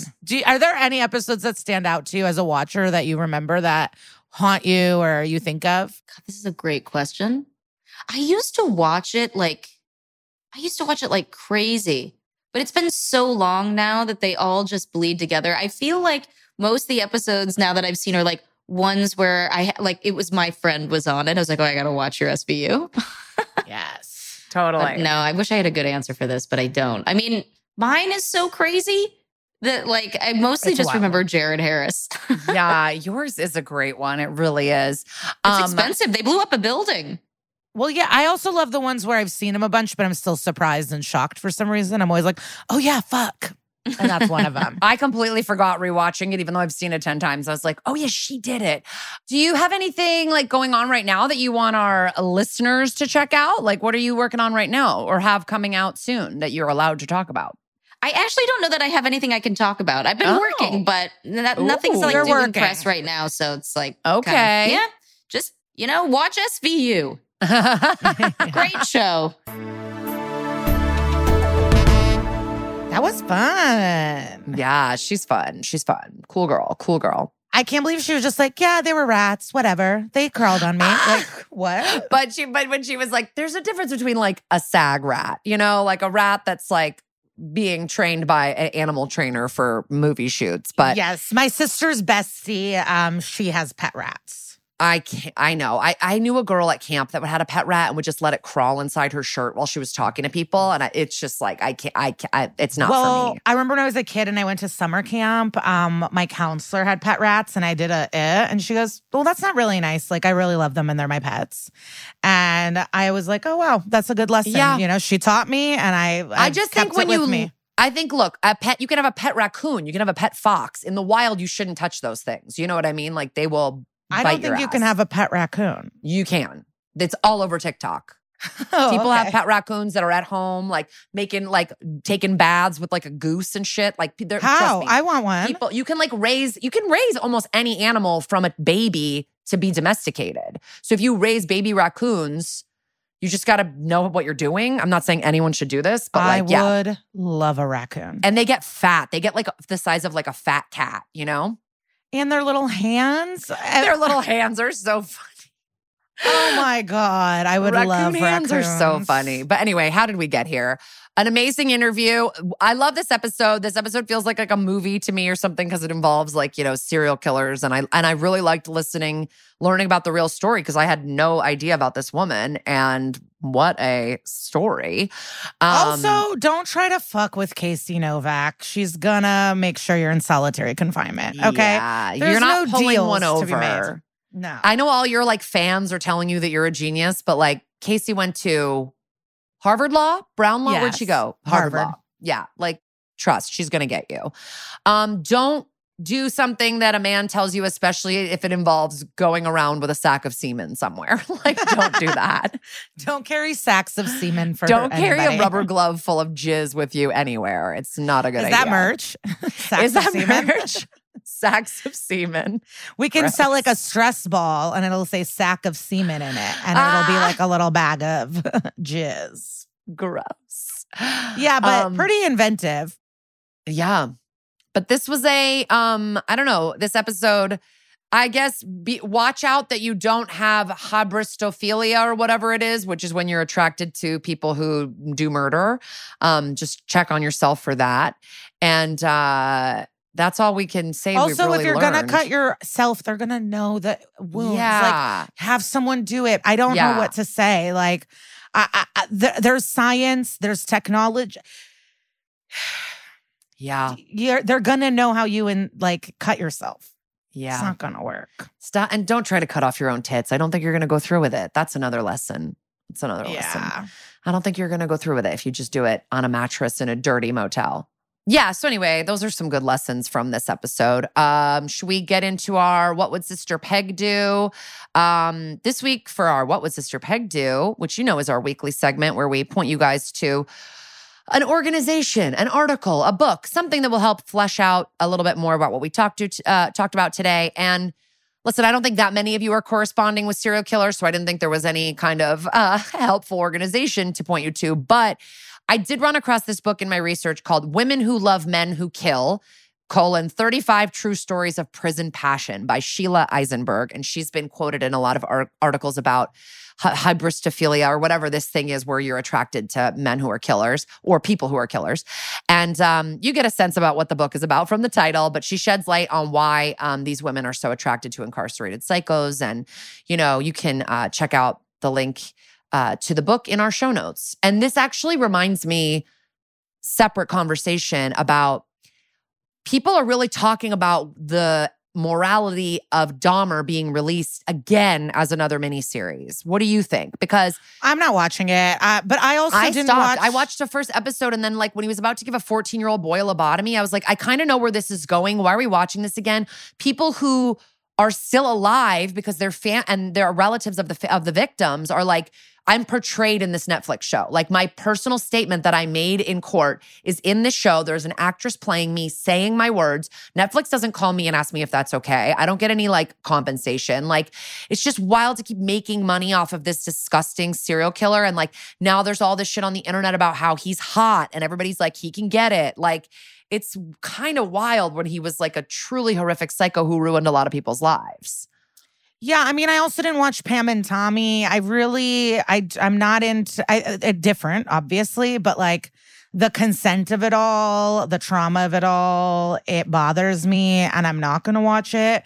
And when I was young and very into all of this, of course, I watched as much as I could get. Yeah. Even I think documentaries are a little different. I think the building this guy up in this weird way, and maybe that's not what they're trying to do. I'm not going to watch it to find out, but it upsets me. It upsets me that he was able to get away with the crimes for as long as he did because of straight up racism. And it's just the reaction should be more upsetting and how horrific this is and how sad it is instead of he can get it. it bothers me. And I know we're also in the true crime space. And I think we care a lot about doing right. I mean, I'm sure there could be people that are upset, or maybe we're not doing everything right. But I know we take a lot of care and effort to make sure that like our research and the organizations and everything that we're doing is as respectful as we can be. But we are in the same space as like him, I guess, with true crime. I don't know. I don't know. It's it just bothers like, me. I'm not it's just like, we it. know the story. The story's out there.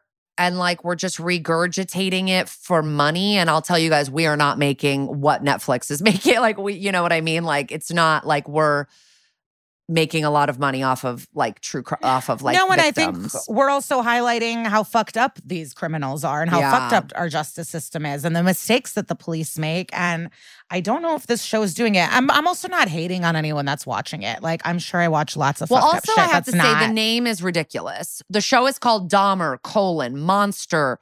No, the show's called Dahmer, like dash, Monster, the Jeffrey Dahmer story. No. You guys shouldn't be watching a show that has such a stupid title.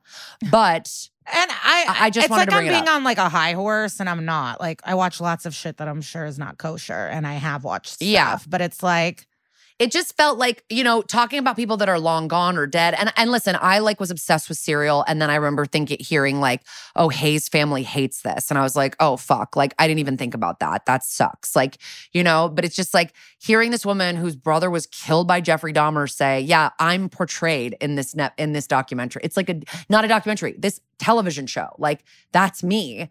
And no one asked me. And no one said it was okay to replay my trauma on TV. It just feels like a different thing than a podcast. But yeah, it's all fucked. Anyway, I'm not watching it. I'm sure the acting is great. I don't know. I'm not in the mood for it. I think me and you particularly consume a lot of fucked up stuff. And I have to be careful about everything that I consume. All of us do, and how it affects our brains. And I think we do enough. And I just like on my full ass free time, I can't really be delving into. Yeah. But will you tell everybody what we're watching next week? Alta Cockers, baby. That's our next week's episode. It's season 20, episode 10. Please watch along with us. USA was playing SVU all fucking weekend. Usually there's a break, there's an NCIS. There was a little bit of wrestling, but they gave me a lot of SVU. It's like they knew I was in a hotel and needed them. And there's an ant on my Zoom recorder right now. Like, truly. Oh my God, stop. Okay, the ants are everywhere. Casey's we gotta upset. let Lisa deal with her pest problem, and we will see you next week. Thank you guys so much for listening. We love you guys. Go to that'smesseduplive.com, get tickets to see us live, and we'll see you next week. Bye-bye.